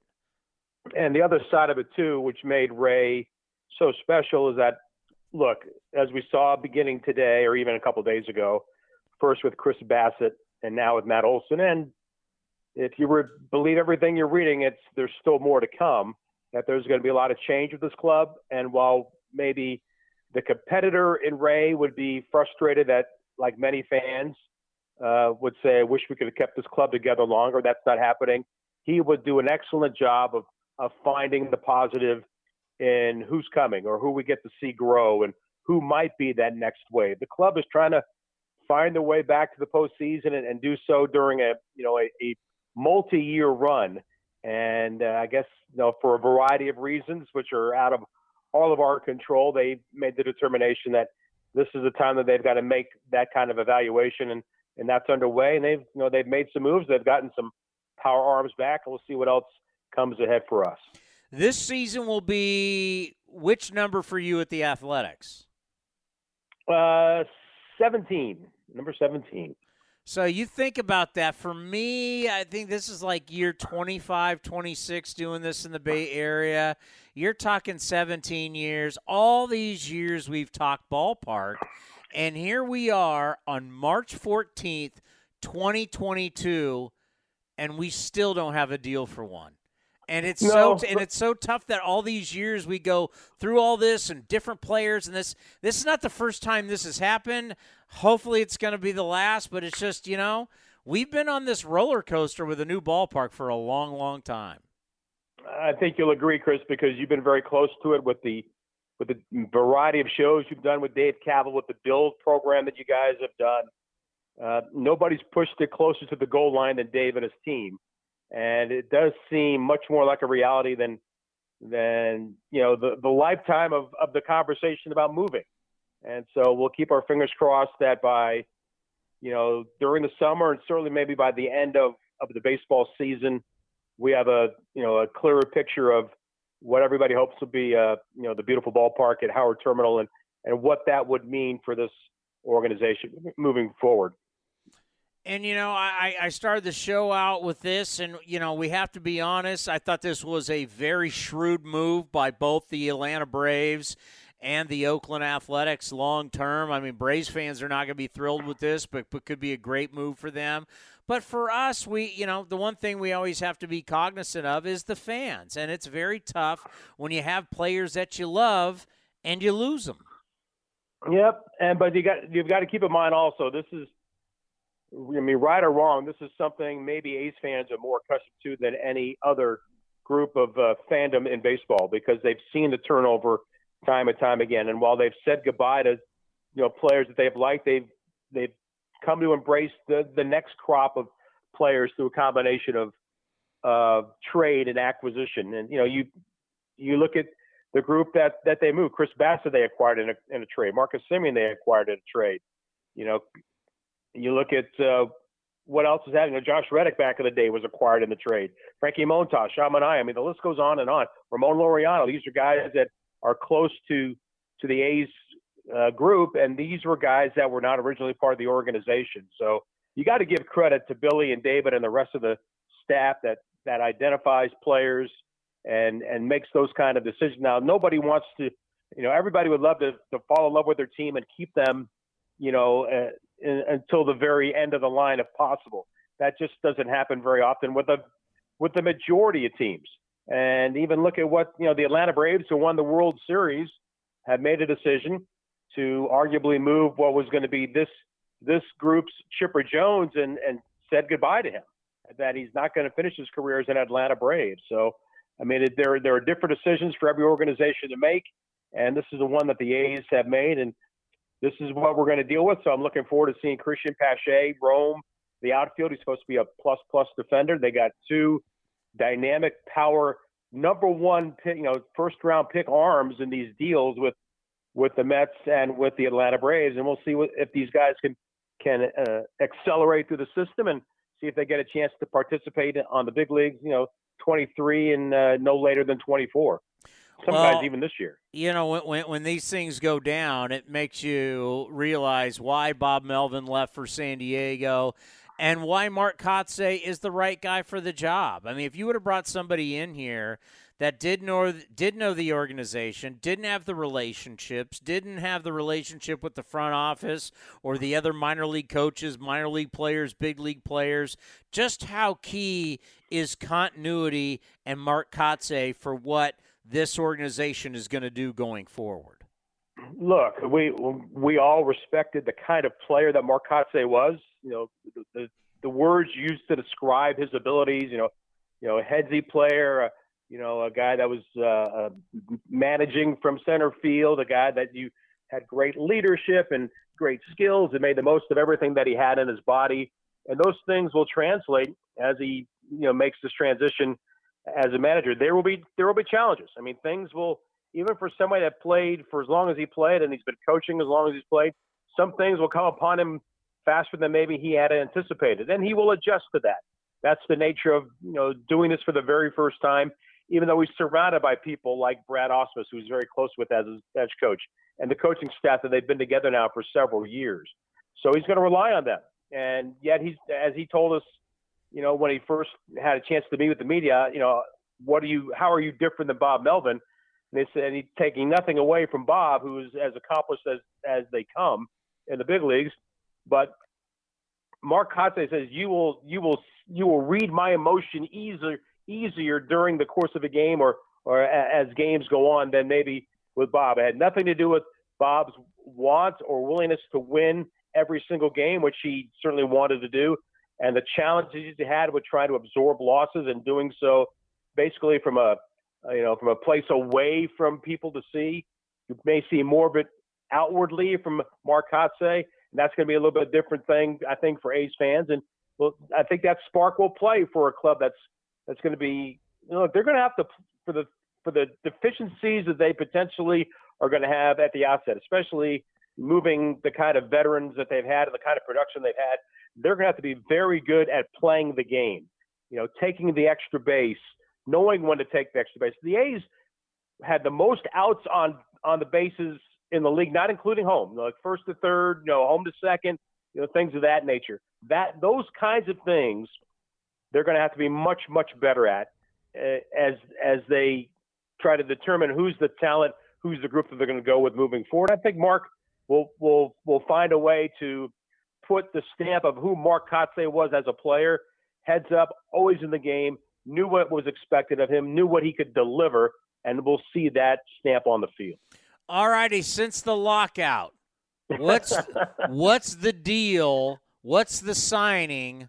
Other than take the A's out, what's the one that's been most interesting to you? I think what the Twins and what the Yankees have done with that trade yesterday, with Urshela and Sanchez going to Minnesota, and then Isaiah Kiner-Falefa and Josh Donaldson going to the Yankees, I thought that was unique.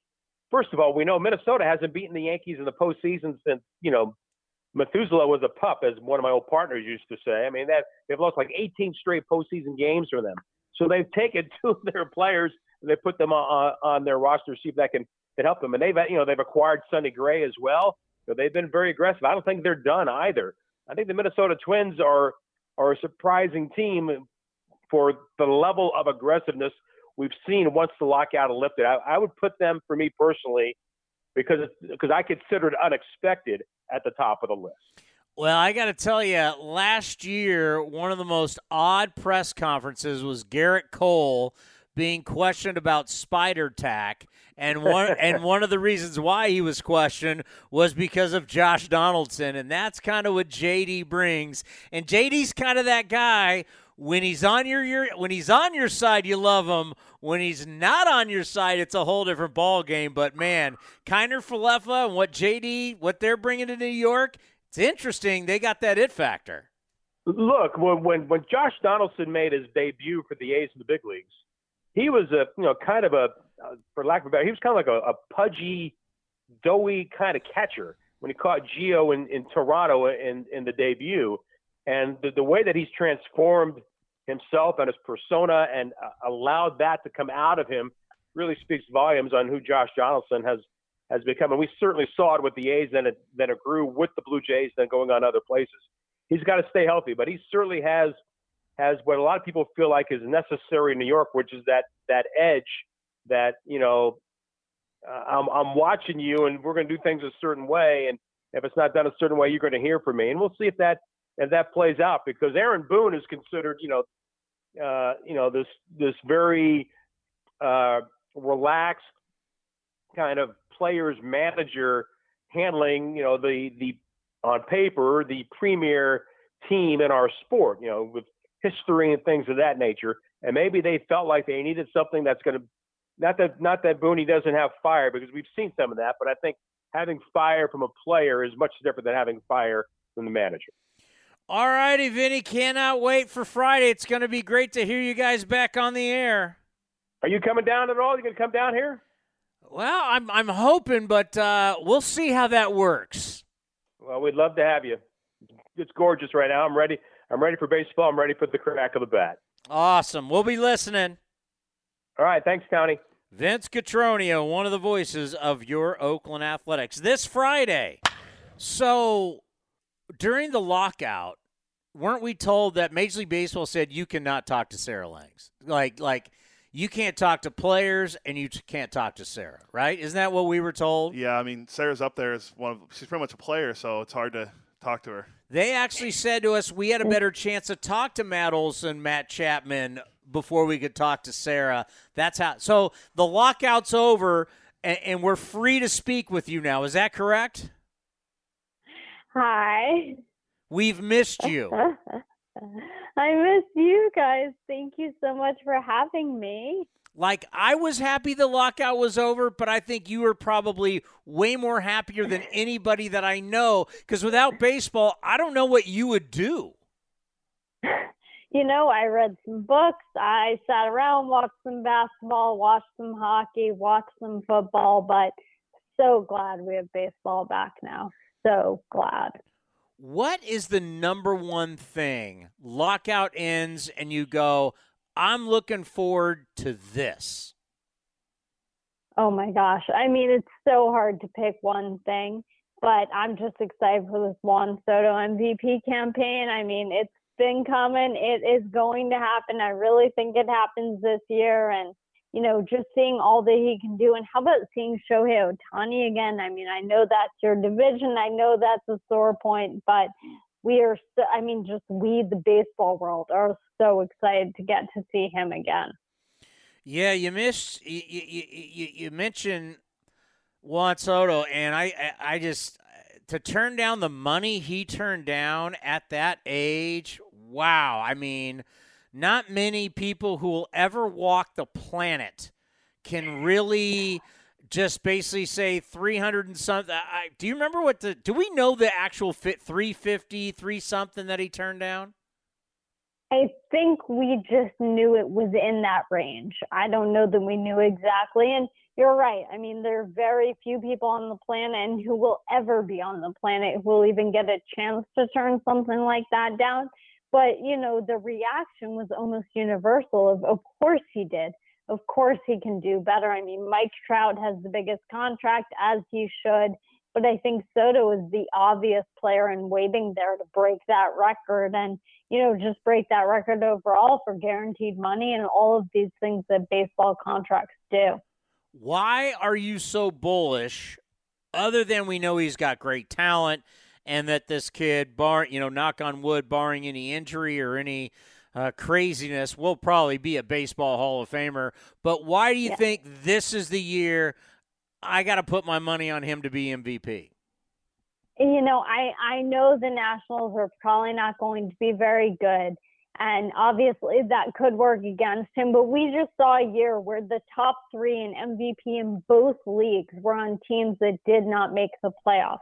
So hopefully that opens the floodgates just a little bit.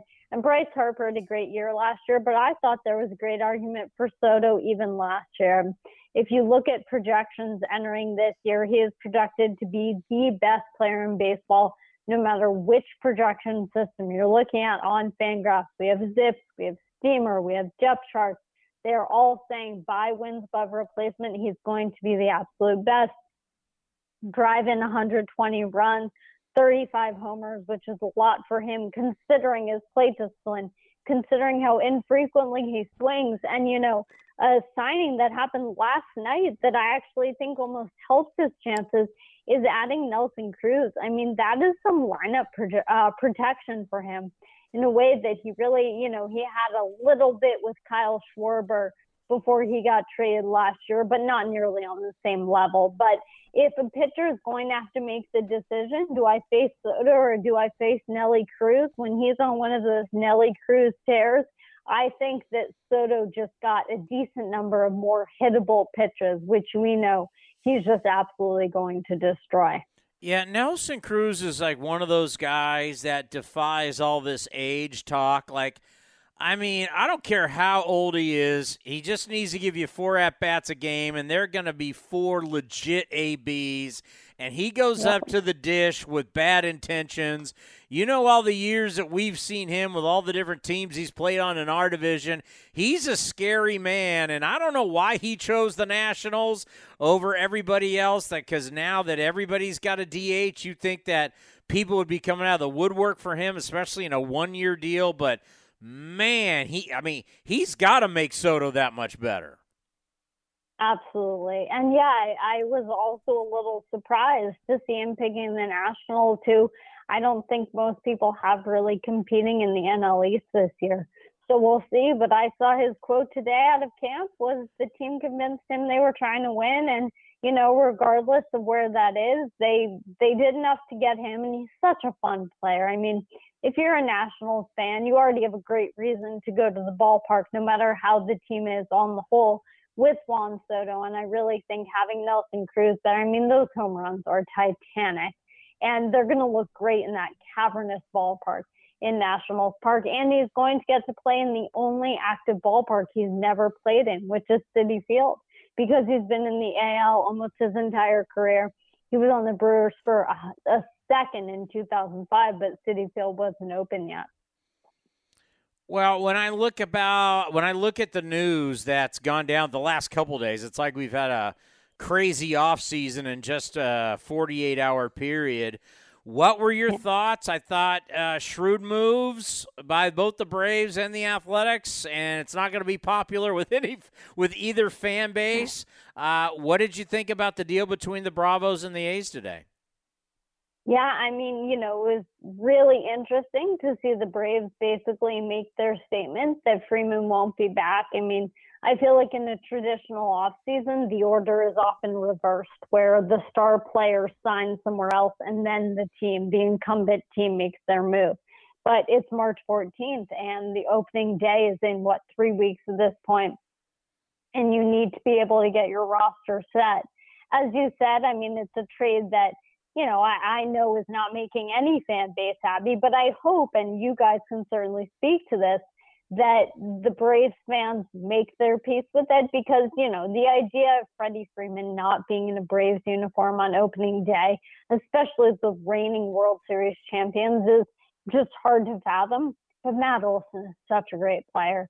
And if you're going to not have Freddie Freeman, having Matt Olson, I mean, there's an argument you're set up even better over the long haul if you're able to extend him at some point before he hits free agency. So such a great player, really worked on his plate discipline last year. I'm really excited to see him even more in the NL East. And, I think it's an interesting package of prospects and young players going back to the A's. To the A's. Christian Pache is really interesting. I know he had the tweet. He was very upset. I always feel very badly for players who express things like that, but I think he will enjoy being on the team, and I think he's sort of the name that jumps out in that trade. But, we've certainly seen some very interesting approaches on the trade market, obviously from the A's in recent days and from the Cincinnati Reds with Sonny Gray, former friend for you guys, being traded over to the Twins, and then more trades today with Suarez and Winker.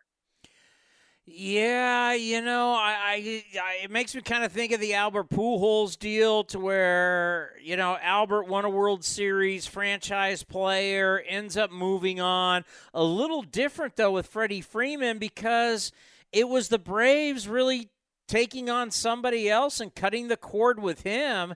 And I also view this from a business standpoint. In a way, you kind of hurt his leverage, because Albert Pujols was always able to say to the Angels, hey, if you want me to leave this great scenario that I have here in St. Louis, you got to offer me more money and more years. Freddie Freeman could have used that with the Braves, but now that's gone. If you're talking about negotiations for the Dodgers or the Yankees or whatever the mystery team could be, now that the Braves pick up Matt Olson, they cut ties, and that leverage isn't there anymore for Freddie Freeman. He'll still get paid, but I don't know how that affects his negotiations.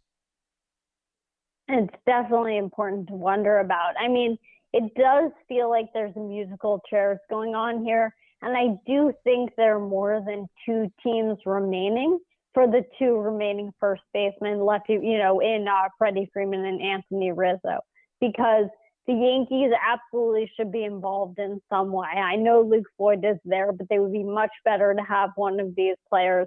The Dodgers obviously involved, and, there's been talk about the Blue Jays, and I don't know if that would involve moving Vladdy back to third or one of them DHing or something like that. But it does seem like there are at least three notable and, willing to spend teams out there.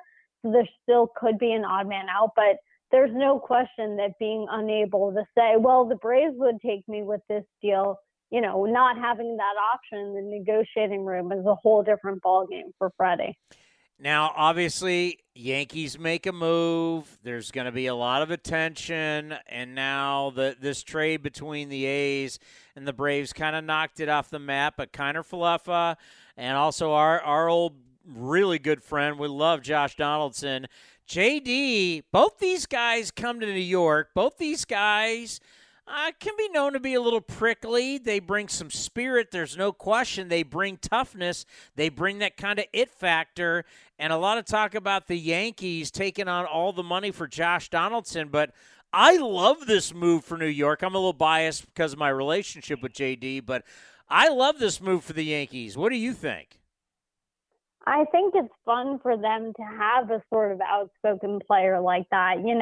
A guy who's going to be fiery. I mean, the Yankees have not had a player like that in a while, and they have such a reputation as a franchise for being so buttoned up. And of course, that's great, and professionalism is very underrated, I think, at times in sports. But, I think he's the type of player who's going to bring a lot of mirth and excitement to the team, which is a really good thing. And he's still a pretty good player.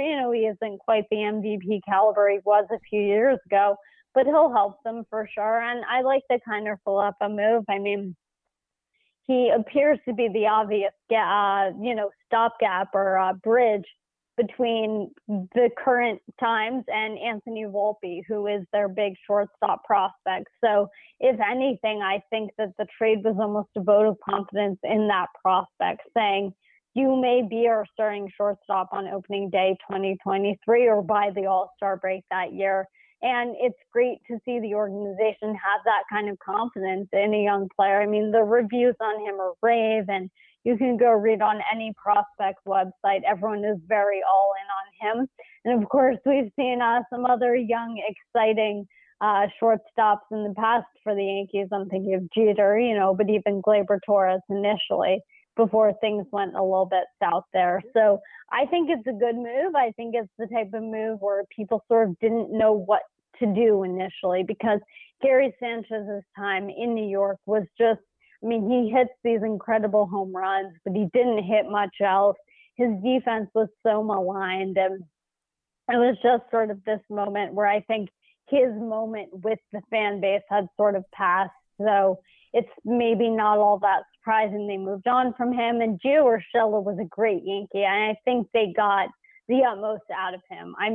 He probably played to his best defensive ability he'd ever shown at the major league level at third base. And, yesterday morning, Aaron Boone was saying right now he's our shortstop, and that wasn't going to be their best option. He didn't say that second part. I'm just pointing that out based on the metrics. So they get a better shortstop in Isaiah Kiner-Falefa, and they look toward the future, which is good to see. Is New York going to survive without the Sanchino? He's such a fun player to watch hit home runs. I know that he strikes out a lot. I understand it all, but the excitement around him when he first came up, when he almost set the record for the fewest games played in a year when you won Rookie of the Year, that belongs to William McCovey, but I believe that if Gary had won it that year when he came up in July or whatever it was, that he would have set that record. The excitement was just so much fun. The Kraken, just all of the emojis on Twitter and everything. And it's always disappointing to see something like that end. But I hope that he's able to rediscover that power, in Minnesota, maybe DH a bit more and not have to worry about catching and just focus on the power, which he is so good at. It's just there's some other things to work on. The DH was always set up, to have guys that could still hit, but they can't field anymore. They don't run as well. Really good players and a lot of future Hall of Famers. You talk about Reggie Jackson, Dave Winfield, George Brett, Paul Molitor, these type guys. And to now think the DH is going to be with every single team, how do you think this position, since everybody's going to have it now, is going to evolve?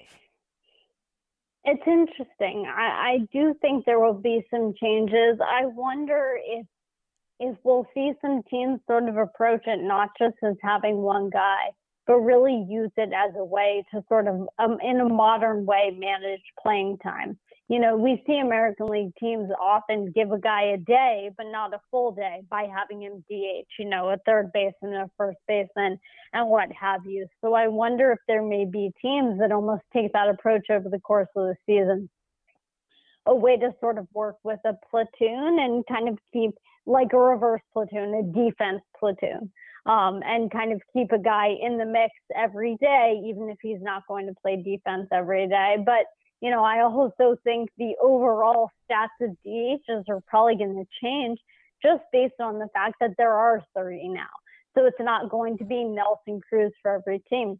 There are going to be teams where the backup second baseman is DHing some days because that's the depth they have. So overall, it may become a little bit less of an offensively charged position, but I'm excited at the fact that it could, help extend some careers. You mentioned Albert Pujols before, and he hasn't signed anywhere yet, and there haven't been all that many rumors about him since the lockout ended. But I do think that he has a chance to extend his career now in a way that he didn't necessarily on October 31st, just because instead of there being 15 spots for him, there's 30. And if a guy like that is willing to take a small deal, which he might, he was with the Dodgers for the league minimum. If he's willing to do something like that to just try to get to 700 home runs, there's going to be a team that says, yeah, we want that happening in our uniform. So, it kind of helps with the sentimental side too. Maybe we'll get to see some of these power hitters for a little bit longer than we would have otherwise. How'd you feel about the expanded postseason, and would you have rather seen it go to 7 teams in each, league? You know, I'm excited for it. I just like the idea of having a lot of fan bases really engaged down the stretch. And, you know, I just think it's going to be a lot of fun. I think there's going to be a lot of excitement with those short series. We saw it in 2020, but of course that year it wasn't exactly mature design because it was a shortened season. And so we had some teams below 500, and there were some short series that went even shorter than we might have hoped. But I think it'll be better this year with 162 and really getting to see who these teams are. I do think that the 14 was going to be a lot. I think 12 sort of hits that sweet spot. I mean, you know, I'm all for more teams. I'm all for more teams being relevant longer. But I think 12 is going to be a really good, you know, ends up being a good compromise. It's going to get us some really good October baseball and some really good September baseball down the stretch.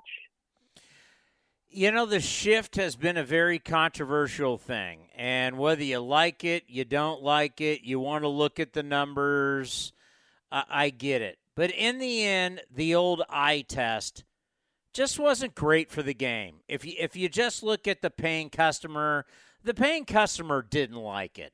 What do you think about coming up here where we just say, shift, no more? So my stance with this is always that, you know, the shift has been part of the game since Ted Williams, and probably before that. The original shift was the Ted Williams shift.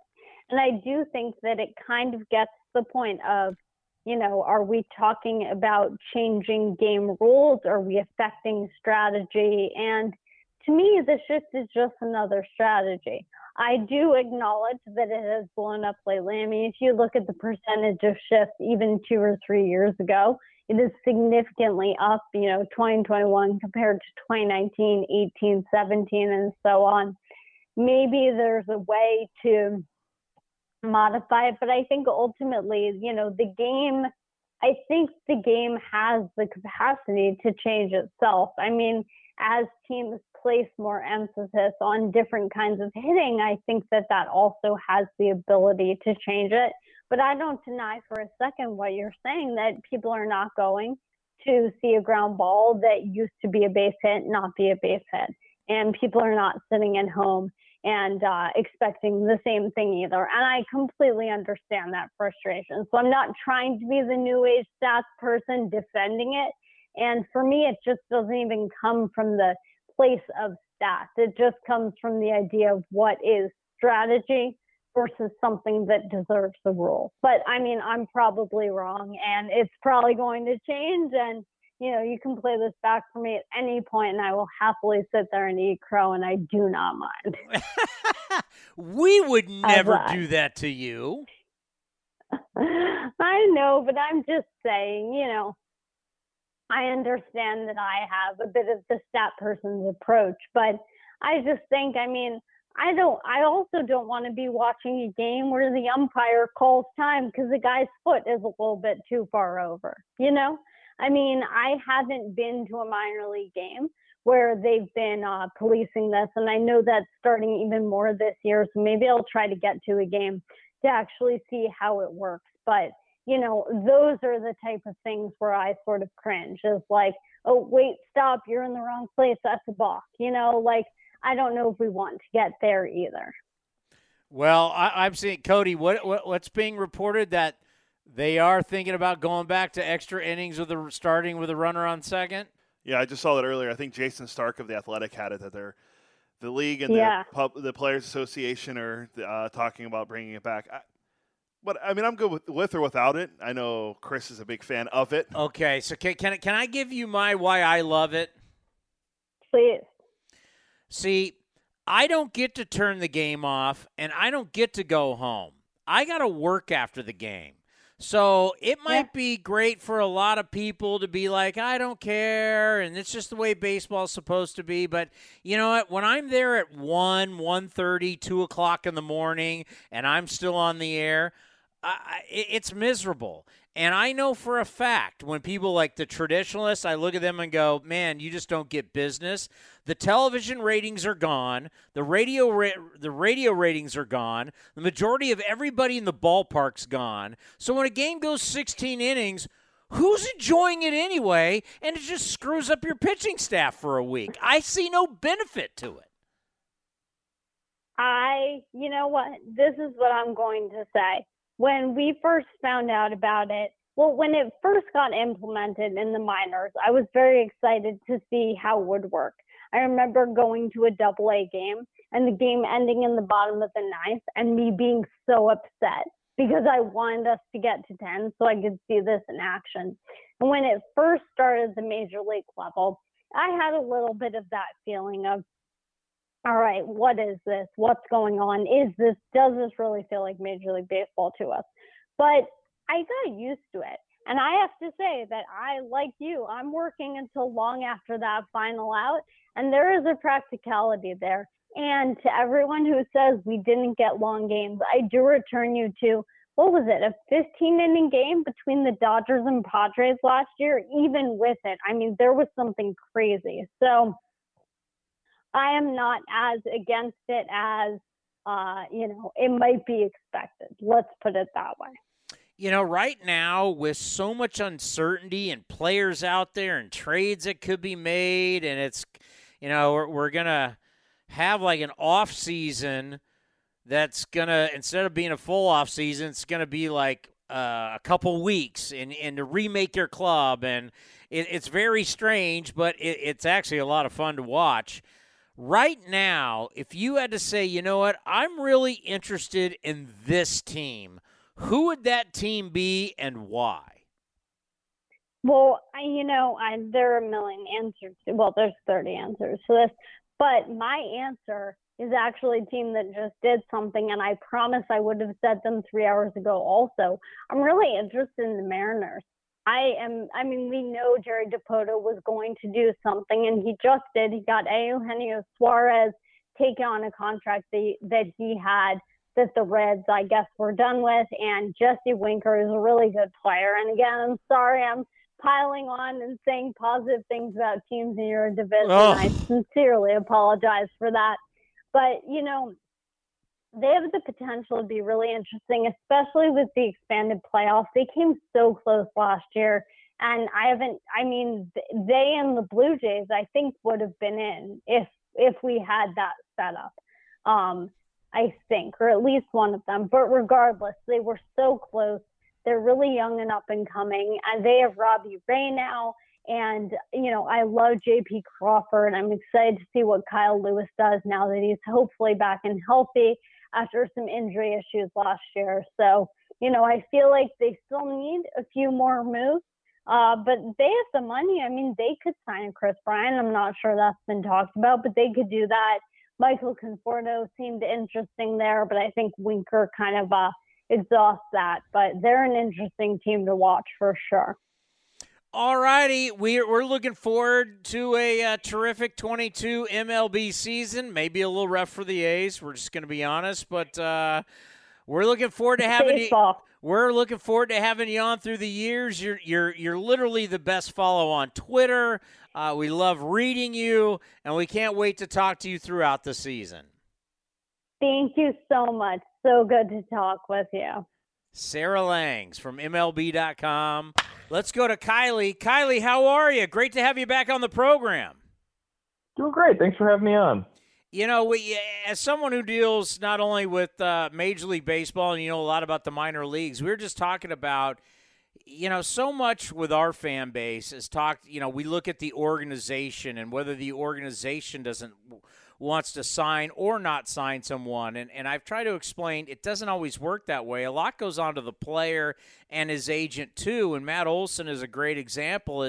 Matt Olson, we never really heard much about, what does he want, how many years, what kind of price he's looking for. And when he got traded, he said all the right things. He was very vague leaving Mesa, Arizona before heading to Florida. And it was about going to the team that he grew up rooting for. but it was going to be tough to leave the A's, saying all the right things, but really being generic. And in less than 24 hours, he signs an 8-year, $168 million deal, which we all know that takes some time, and a lot of people have to sign off on that. So it just goes to show that we just can't just always look at the organizations. Wouldn't you say we got to look at what the players and the agents and what they want, because we never know the price tag until we see somebody's John Hancock on the piece of paper? Yeah, sometimes it's you'll have players represented by Scott Boras, which Olson is not one of those guys.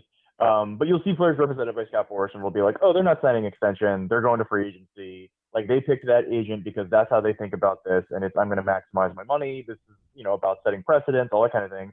And that was like roughly like the Bryce Harper type situation. And then other players, it's like, oh, I'll sign an extension. Like, you can offer it to me whenever, and like I'll be open to it. Just make it fair. And then other guys are somewhere in the middle, where it's like, maybe I'll go to free agency if I don't get a great offer. Maybe I'd like to play for this certain team.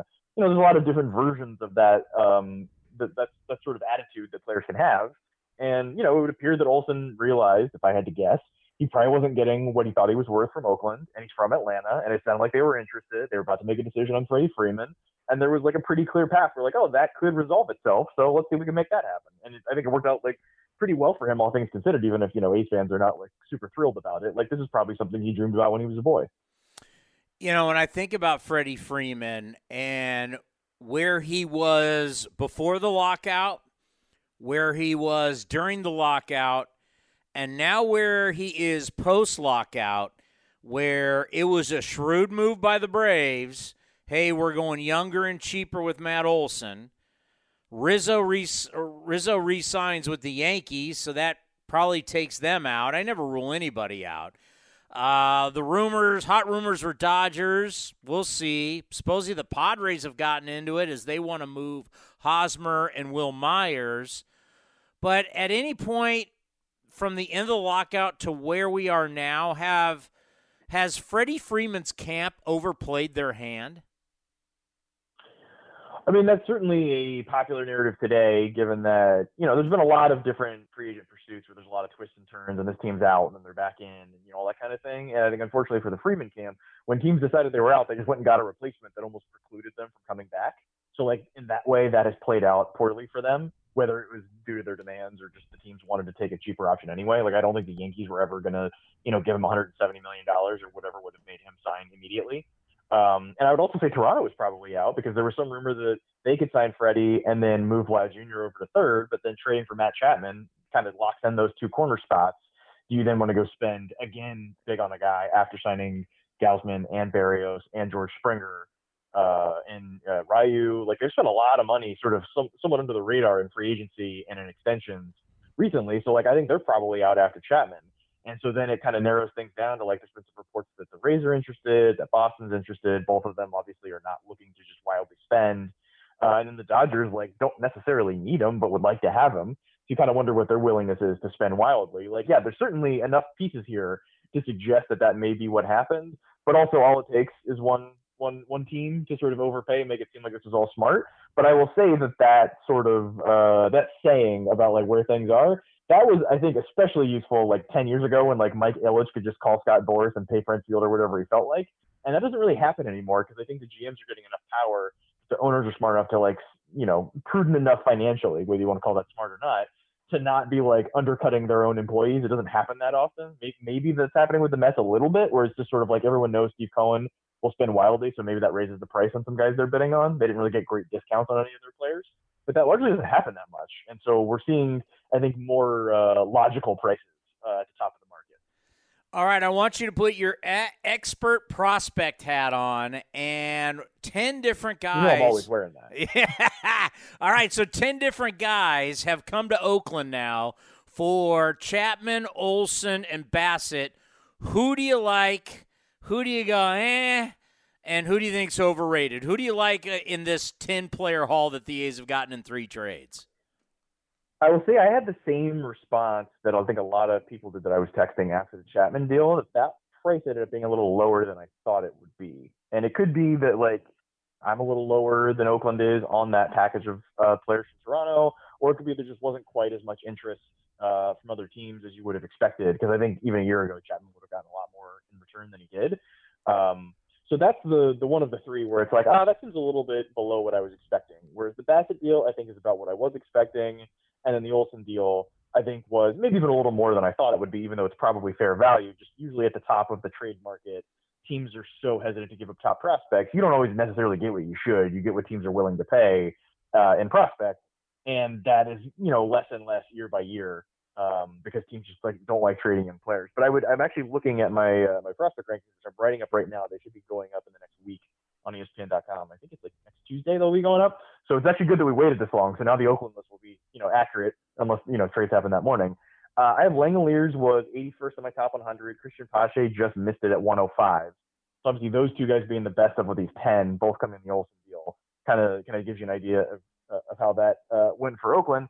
And then the next two guys are Hagelin and Ginn, who I both have the same 45 future values grade, which is roughly like 135 to 185 overall. So both where they could move into the top 100 with a good year. They're not that far off, especially Hagelin, who's coming off of Tommy John and may pitch this fall. So by this time next year, he could very well have made enough progress to be in the top 100. Those are the four headline guys coming out of these deals. And then I think the sort of sleeper to keep an eye on would be Ryan Cusick, who I know Oakland liked a lot in the first round of last year's draft out of Wake Forest. The Braves took.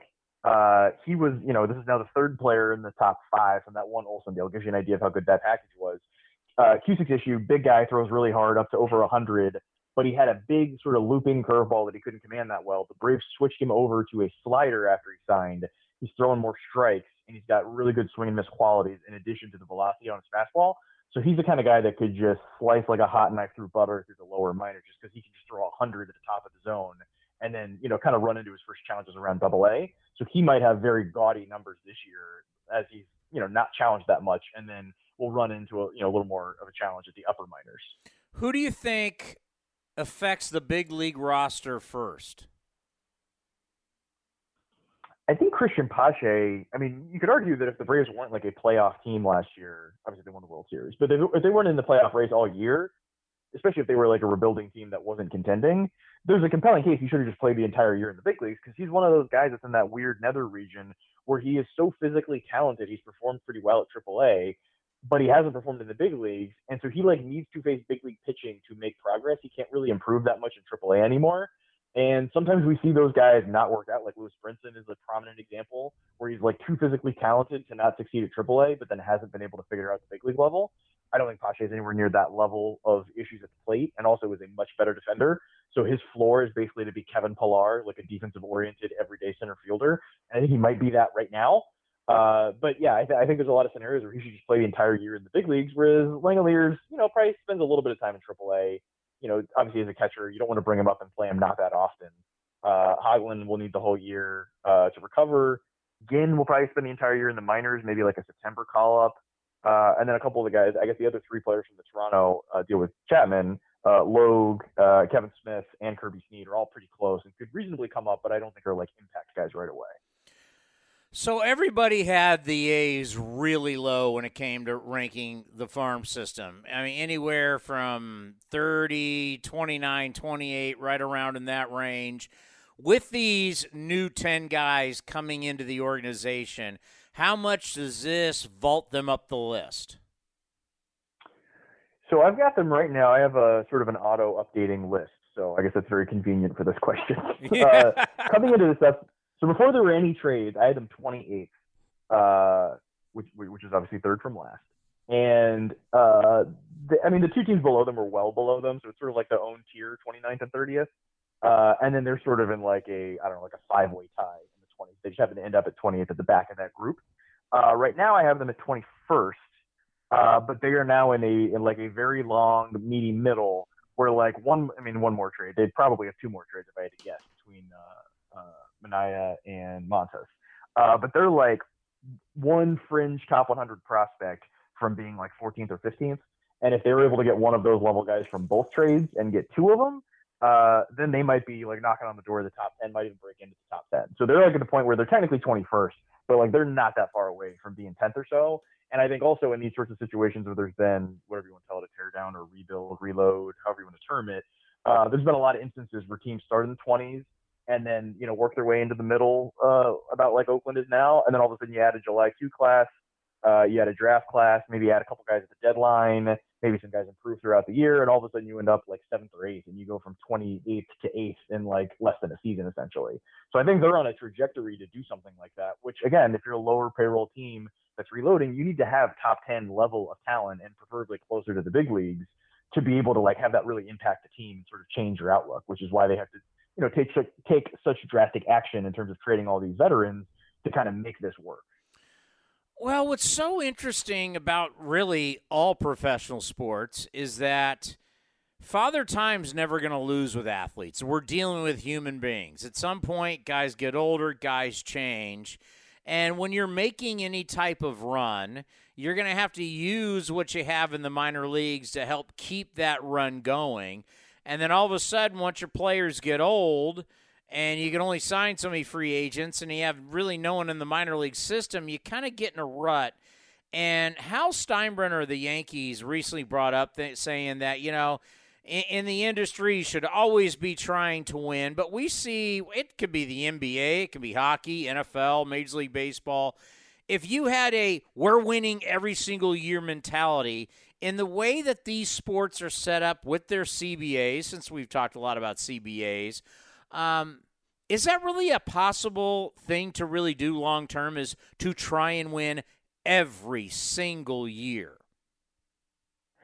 I mean, this has been, I think, a very interesting conversation to have, especially in the last 10 years in baseball, where it went from almost every front office was, guys that largely like played pro ball, maybe didn't go to college, or sort of old school scouts. And then obviously Moneyball comes along and, throws a wrench into that. And then eventually we got to the point, especially when Jeff Luhnow took over in Houston, where it was like overwhelmingly not former ball players, guys that went to Ivy League schools, guys that worked for like investment banks and consultancies and things like that. And I think we probably swung too far as an industry. I remember when I was starting out, I was interning with the Yankees, and I was making these arguments like, hey, we should have like a dollar value next to every player, so it's easier to compare a 15-year-old we're about to sign in the Dominican to a 28-year-old on our big league team, because like currently we're not thinking about this correctly. And then there's like a vein of that like is now decried around all of baseball, because it's like you're putting a dollar value on a person. Like a person is not a widget that's worth an amount of money. But like it was so backward back then. Like having a logical conversation about how good a player was all based in emotion. And so you had to bring in some monetary values to like have a reasonable conversation. It's now got to the point where it's like, oh, well, this player will make us better and give us a better chance to make the playoffs. And then the front office guy will be like, well, yeah, but if we keep him down for 2 weeks, we get him for an extra year, and that's worth $18.2 million according to our formula. And it's like, okay, we're now actively trying to not win as much so that we can win like the service time Olympics. And that was, I think, like the sign when things had gone too far. Like instead of having a logical conversation and using numbers and maybe outweighing some of the emotion, it's now like, oh, there should be a little more emotion involved. Like we should think about what the fans want and like how good the team should be. And while all this is happening in baseball, obviously in other sports with the process with the Sixers, you've seen versions of it where I think some fans have been brainwashed to think like, oh, we're winning this imaginary thing that doesn't matter. Like a number one farm system is great. It actually doesn't matter. Like if the players are all bad, and you don't figure out a way to make the big league team good, it's totally useless. It's like a made up thing. Granted, it's like a big part of my life and I write about it a lot, but it alone means nothing because it might not add up to anything. It usually does, and that's why we put value on it.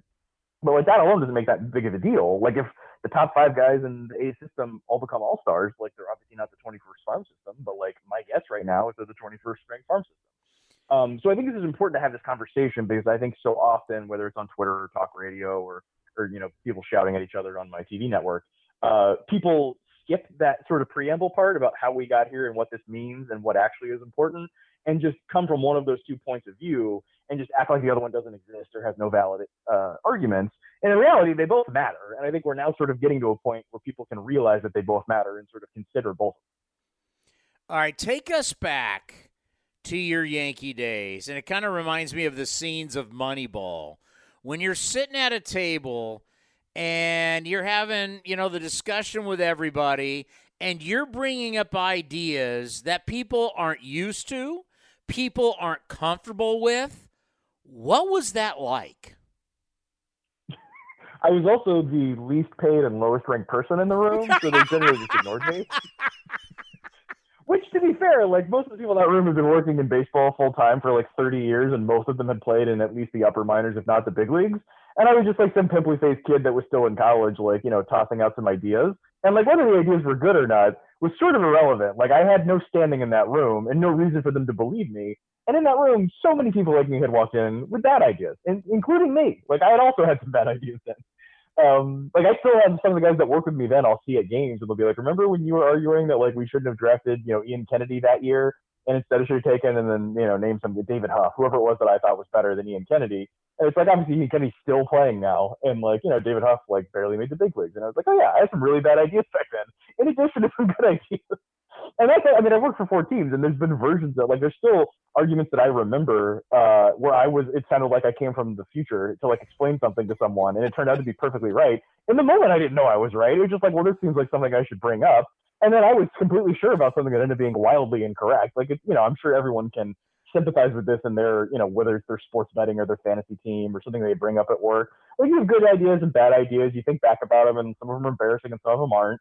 And it all just sort of makes sense and you just get a little better day by day. And that's also how like my online career's been. It's, you know, sometimes people point out that like when he hadn't played in low A yet, I was saying that Ronald Acuna and then 2 years later Ozzie Albies like should be top prospect in baseball. People remember those. They don't remember that I like soured on Gary Sanchez right before he won Rookie of the Year because that's, I don't know, just not, doesn't seem like that important of a data point because I was on him for 5 years before that. But like, you know, luckily people forget that I was kind of wrong about it for a few months there and then everyone forgot about it. And, you know, that's, I bet if you had a GM on here talking about this stuff, they'd talk about some dumb stuff they did when they were just starting out. And then some really interesting things that they've, you know, done in recent years that everyone writes about. And they just, you know, nobody found out about the dumb stuff they did.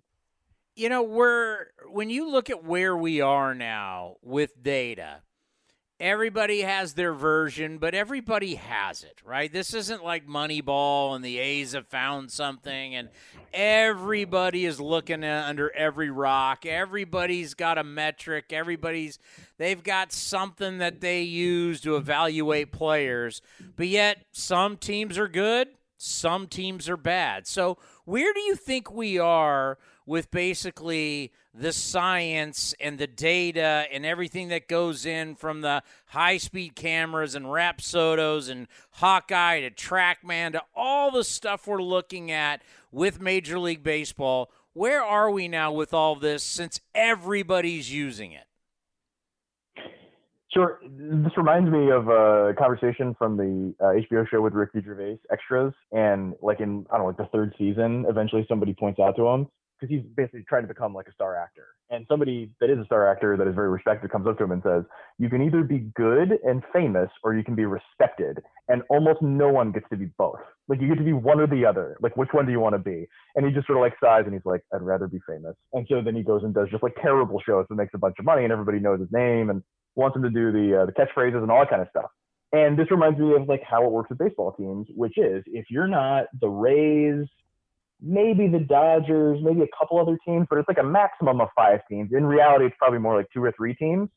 If you're good enough to run one of the lowest payrolls in baseball and have perennially make the playoffs and perennially have one of the best farm systems in baseball like Tampa Bay does, you have to pick one or the other. Do you want to win this year or do you want to kind of compete for the rest of time?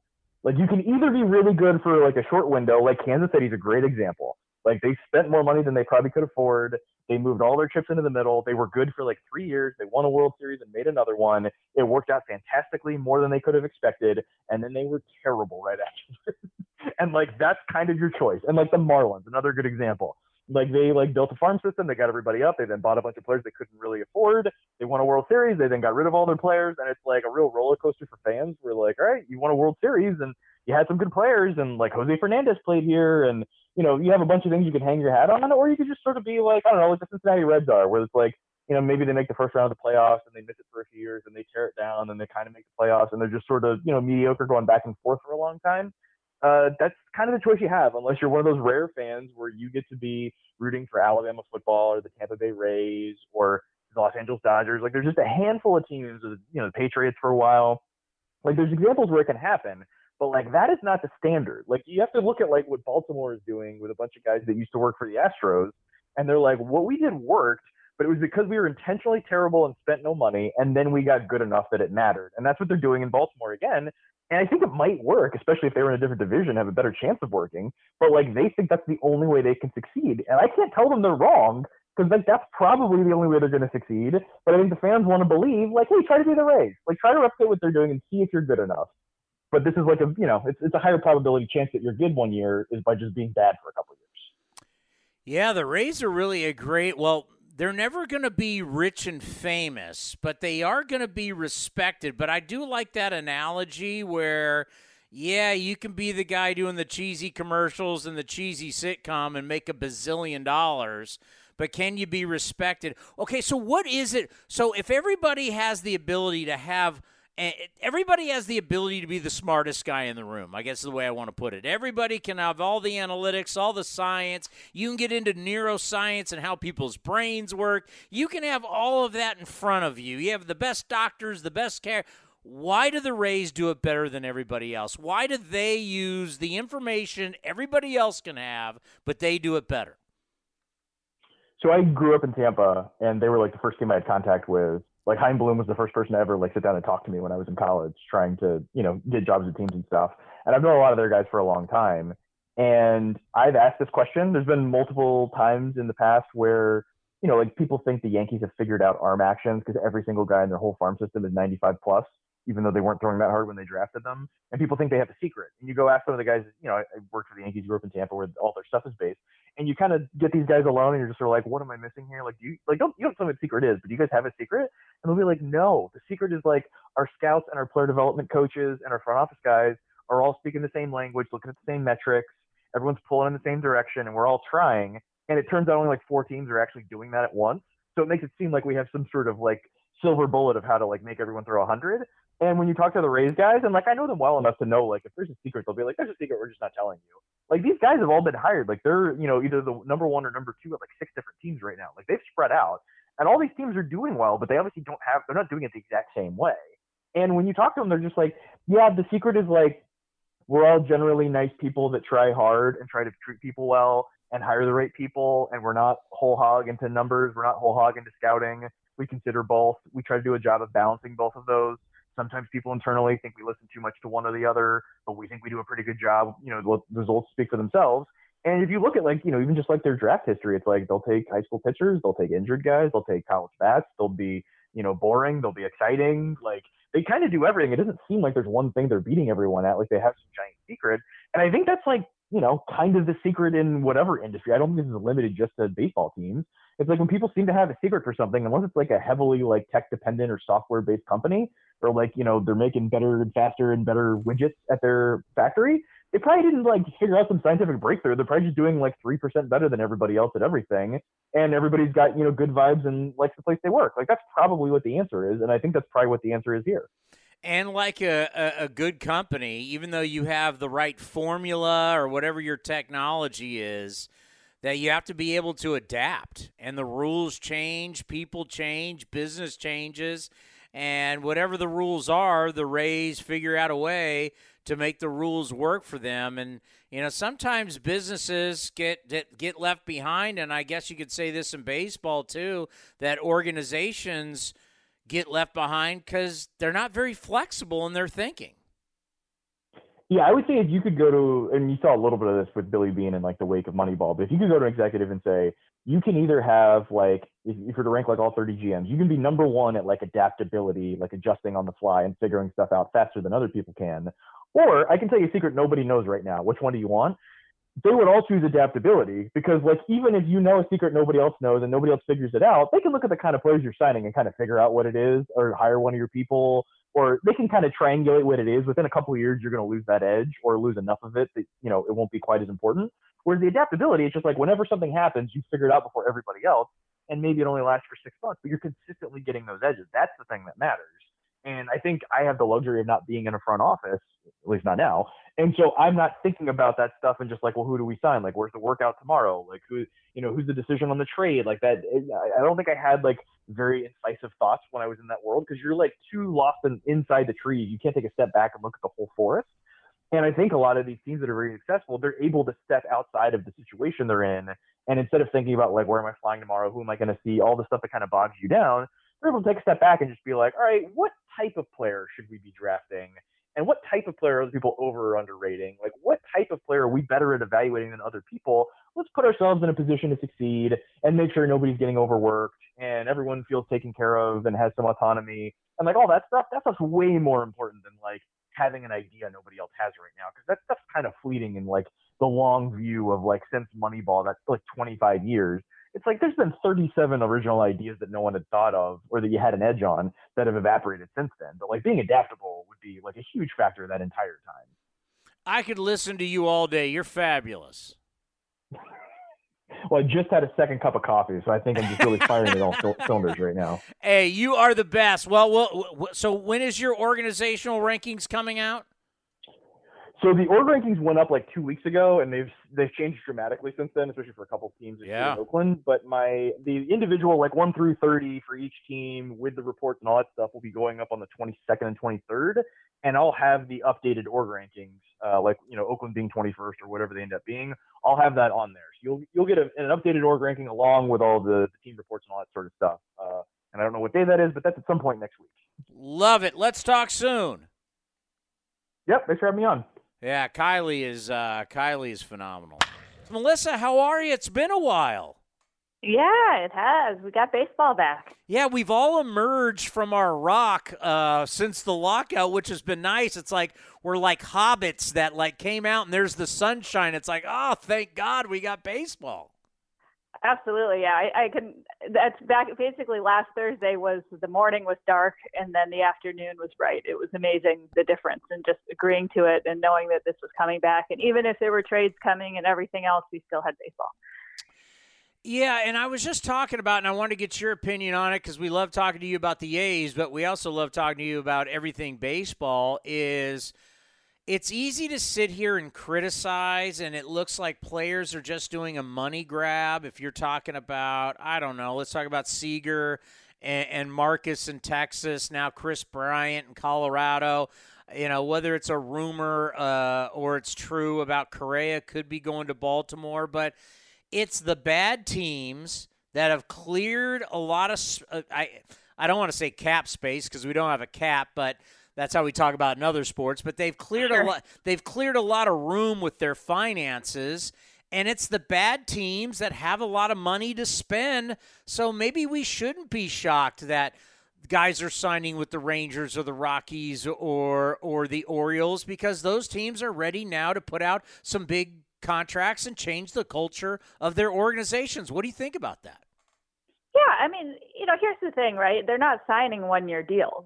So you're not looking at it as being like, if they're not good in 2022, they're never going to be good over the life of the contract. And I think if you're Carlos Correa in particular, and you're going to sign an 8-year or a 10-year deal or something, it's not going to matter exactly that 2022 might not be the best year. I think a good example of that might have been Manny Machado, right, when he went from Baltimore to San Diego. And you look at San Diego now, but it wasn't like that when he went. So, these things change, and Baltimore has been good before, and they've got a lot of really great young players coming up, and there's no reason to think they can't be good again. And, he's 27 years old, Carlos Correa, so if you're going to build around somebody, it would make sense to do that. So, yeah, I think it's a sort of a weird thing when we criticize teams for not spending, and then we criticize players for signing with teams that are not good immediately because they were willing to spend. I think teams should spend, and if Chris Bryant wants to be in Colorado and he believes in their long-term future, there's no reason he shouldn't go ahead and sign that contract there. Yeah, he called Mike Hampton and wanted to talk about the school districts there. Yeah, I'm sure. Good for him. He seems like a good guy, and he got his money, and Denver's beautiful. So good luck to him. Looking at the A's, this morning when I was watching MLB Network, they were talking about Frankie Montas and Sean Manaea, and they talked about them being almost a package deal in some of the rumors. And I just thought to myself, is there really an organization out there that has enough really good prospects that you could package these guys to one place and really get the value for these two guys? Do you think that's possible? I would be surprised. I mean, anything's possible, right? Like they were talking to, apparently Detroit, and certainly they've got 2 of the 5 best prospects in baseball, but I don't think those guys are on the table regardless of whether you're sending 2 or one of those guys, that direction. I would think maximizing value would involve them going in separate directions. You could have looked at maybe packaging, one of the Mats and a pitcher and a big deal. And I could see maybe something like that kind of coming together a little bit better. But pitching is such a hot commodity. You look at even Chris Bassett at his age with 1 year left on his deal, he returned a pretty strong return. You just see how valuable pitching is in the league. I'd be surprised if they went the same place, but you never know.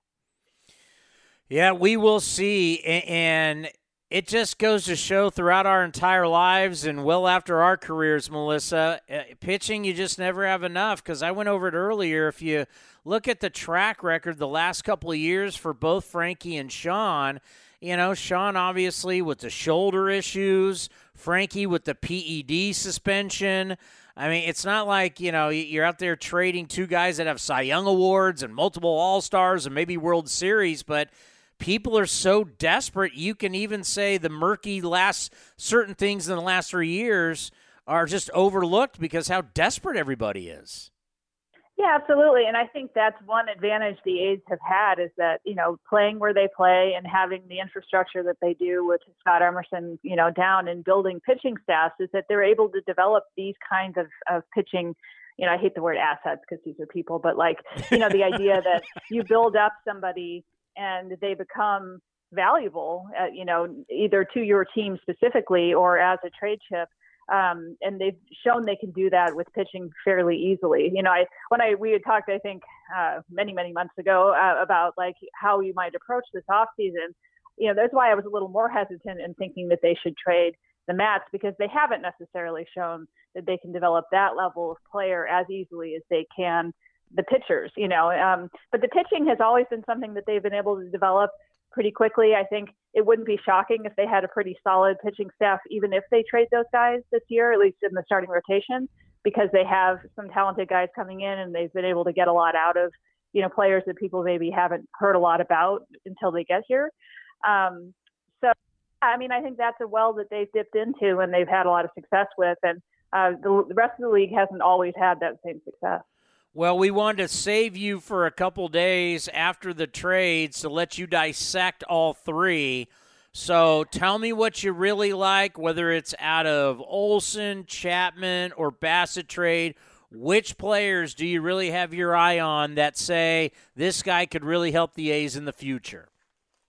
Yeah, well, we're talking about pitching, and that certainly had been an area in the minor league system that had thinned out quite a bit over the last couple of years. They had graduated some guys that had injuries that had really stalled out their development or, had resulted like with AJ Puck or Jesus Luzardo, a different career path than maybe you would have projected. So they've really restocked that starting pitching pipeline. I think it's as good now as it was at the height of having, AJ and Jesus as younger prospects. And they've got velocity back, which I think is something they haven't always had in their system. And I think it's going to, it's obviously become increasingly important in the big leagues. And I think it's going to be something that's really fun for, the pitching development group to work with. So, I really liked that. I liked the depth of the pitching that they got.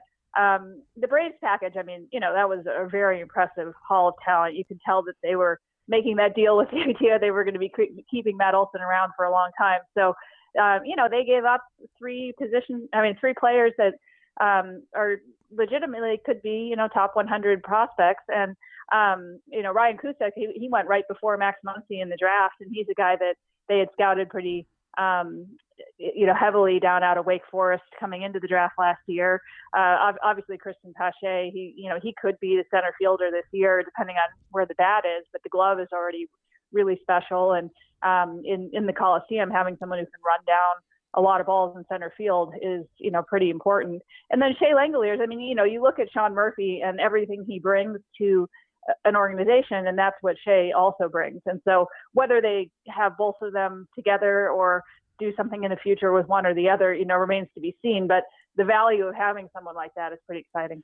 Yeah, and that's a question I know a few people have thrown at me. It's like, well, if they went out and got this guy, Langeliers, does that mean Sean Murphy's going to go anytime soon? Do you think getting Langeliers has anything to do with Sean Murphy's future? Murph has many, many years under team control. Yeah, I mean, people talked about Murphy as a possible trade chip early on, and I was surprised to even hear that because he is so far away from being even, close to free agency or still pretty far away from arbitration, relatively speaking.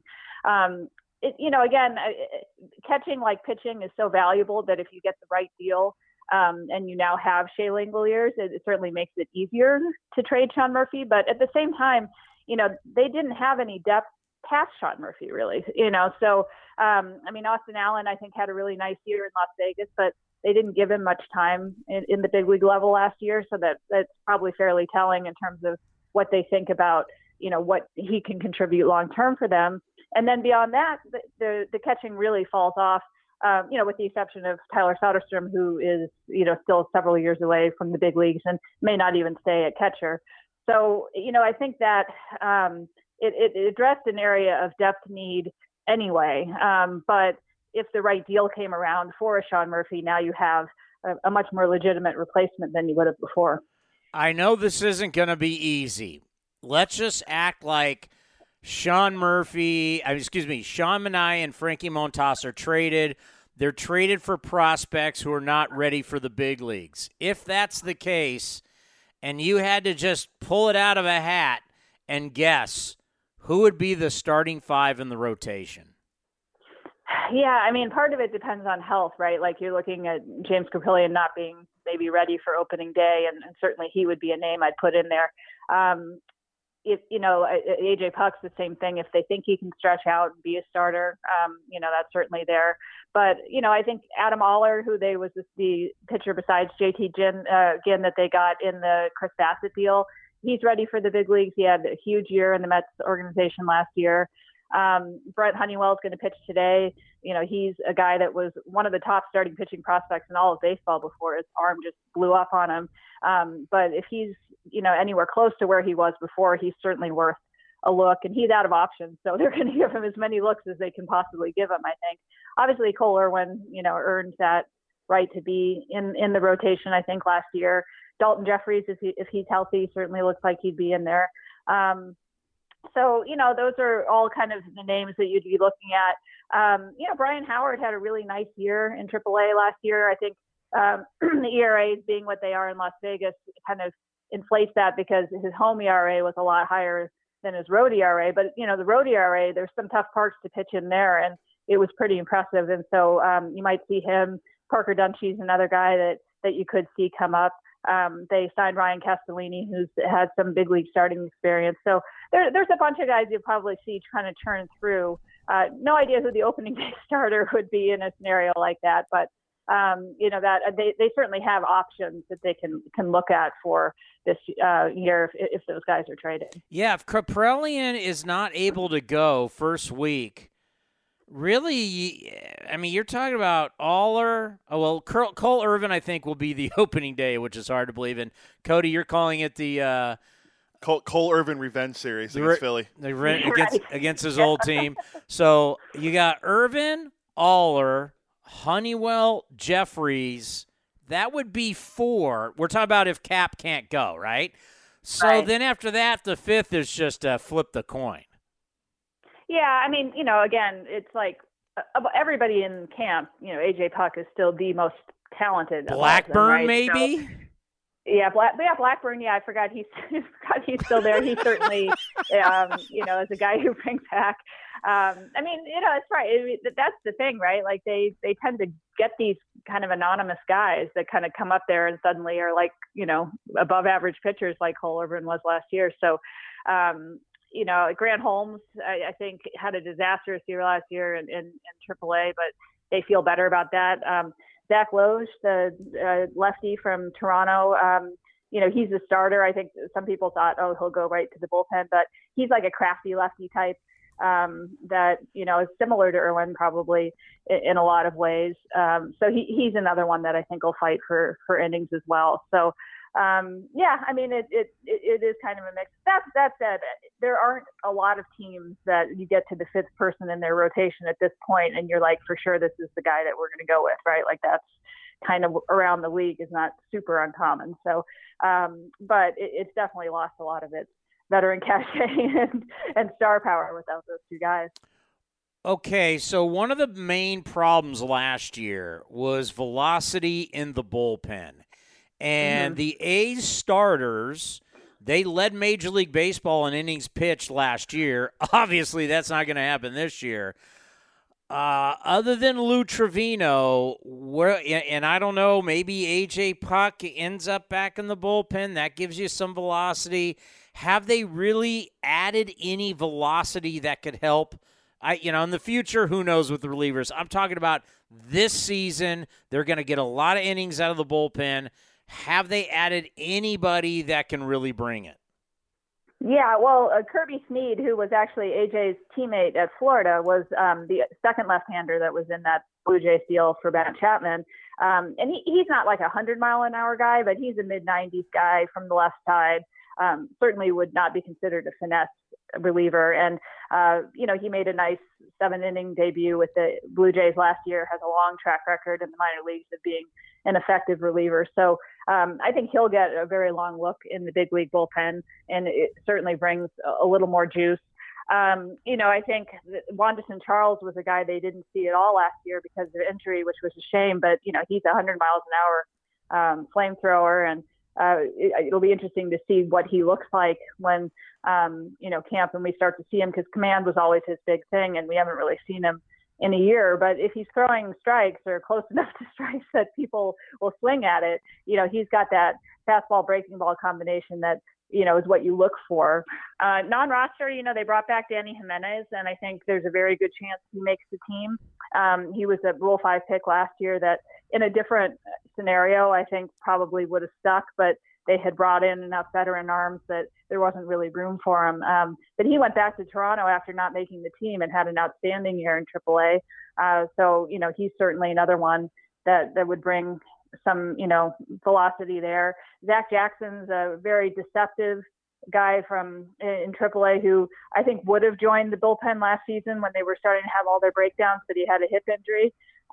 He can get in that mid-90s slot, and he's also very hard to pick up. So a lot of swing and miss. So, I mean, it's not like, the 100 miles an hour all the time sort of look that you see from a lot of other teams, but there is a little more velocity there than last year. One of the problems with what we're having, and I just look at the schedule as we start A's baseball coming up here at 1:05, and we end on April 5th. I mean, there's not a lot of time for guys to earn jobs and to impress the manager in the front office and games and, all the split squads and backfield stuff. I mean, this is going to be a really quick sprint to the start of the season. So I think about the A's versatility. As much as we're going to look to the future, at least I do every night, I got to talk about the team on the field. And I think about Pender, and I think about Kemp, and I think about Machine, and obviously Kevin Smith, who comes over from the Blue Jays, he's got the ability to third, short, second. Just how important is it going to be for this team? Maybe Nick Allen, too, a short second base. Just in the infield, versatility is all over the place, and that hopefully can be a strength. Yeah, and I think, you look at Sheldon Neuse was brought back as well on a minor league, or he was claimed off waivers, and he can play third base and second base quite well, and then was the shortstop to start with, so can certainly be an emergency guy there as well. They brought back Billy McKinney. we're replaying all the hits, but he's first base and can play all three outfield spots as well. So I mean, I think versatility in general around baseball has become one of the most important things you can have if you're a position player. Jonah Bride is one of my absolute favorite prospects, and they just asked him at the end of last season to learn how to catch, and he went and learned how to catch, caught in the Arizona Fall League, has been working out, catching big leaguers, during the lockdown, and he's going to get a long look. But, he's a third baseman, second baseman, first baseman, and quite good at all those positions who can catch now. And that's kind of cool. So, there are a lot of different things. Mickey McDonald, who was added as a non-roster invitee, is probably one of the better defensive outfielders that you can see. But he played a little bit of third base in college, and they asked him to do that in Vegas last year, and he looked good. So, he's another one that the versatility is something that I think will be really important. Max Schumann's a super fast shortstop that stole over 50 bases last year, who they threw out in center field at the end of last season and was able to handle that. I think you'll probably see a little bit of him this season as well. So the ability to move around, the ability to stay on the field and be healthy, I think are two of the most important things if you're a position player in the big leagues anywhere now. And certainly, I think it'll help the A's quite a bit. Yeah, The Athletic it's a great resource for all sports, and it really shows you that we can still do quality journalism. And your Jonah Bride article that you did in The Athletic during the lockout was very good, and it just was so telling. Like, you're scratching your head going, "Oh my God, what's the big club going to look like?" We've talked about the infield. You think about the outfield without Ramon Laureano for the first 27 games. First couple of games, how you seeing the outfield? Yeah, I think before these trades, I was a little bit of a question as to what would they do in center field. You obviously have Skye Bolt, you have Luis Barrera. It sounds like Cody Thomas won't be available to start the year, which is a shame. But, there were some options there. Buddy Reed is back as a non-roster invitee, and if he can stay healthy, got to see a little bit of what he could do last spring. But I think it was going to be a really big kind of question mark. And then they acquired Pache, and I think it's a question of whether they think his bat's ready now or whether he needs to do more in AAA. But the defense is already going to be there, and so if they would rather he work with Tommy Everidge at the big league level on his hitting as opposed to going to AAA and working on it there, that you may see him out there even if the hitting's going to not match up right away because the defense already can.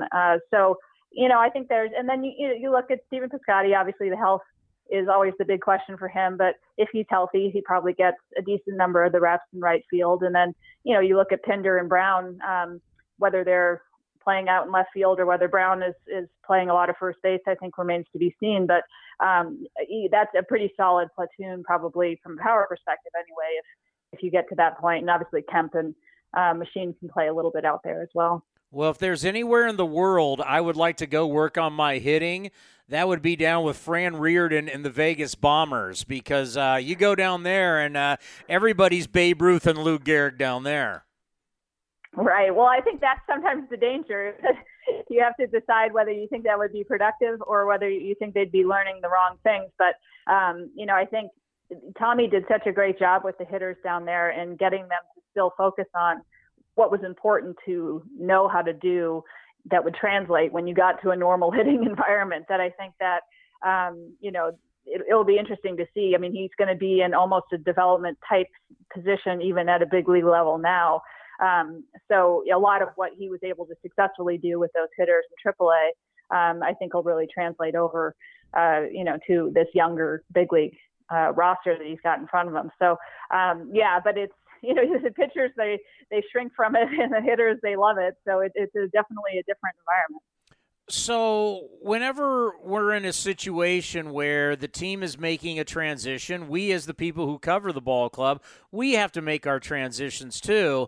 And, past couple of years, we focused on winning the division and winning 95-plus games. And, past couple of years, we talked about, hey, you might need to win 100 to win the division to get out of the wild card. Now, we're going to transition, obviously, because – it's the only fair deal. And I've been talking about, finding the blueprint for the future starts today at 105 for the A's. The new journey, the new voyage starts today under Mark Kotsay, who I think now is the perfect fit as a guy for a shortened, you lose Bob Melvin, you lose a guy that's been your leader.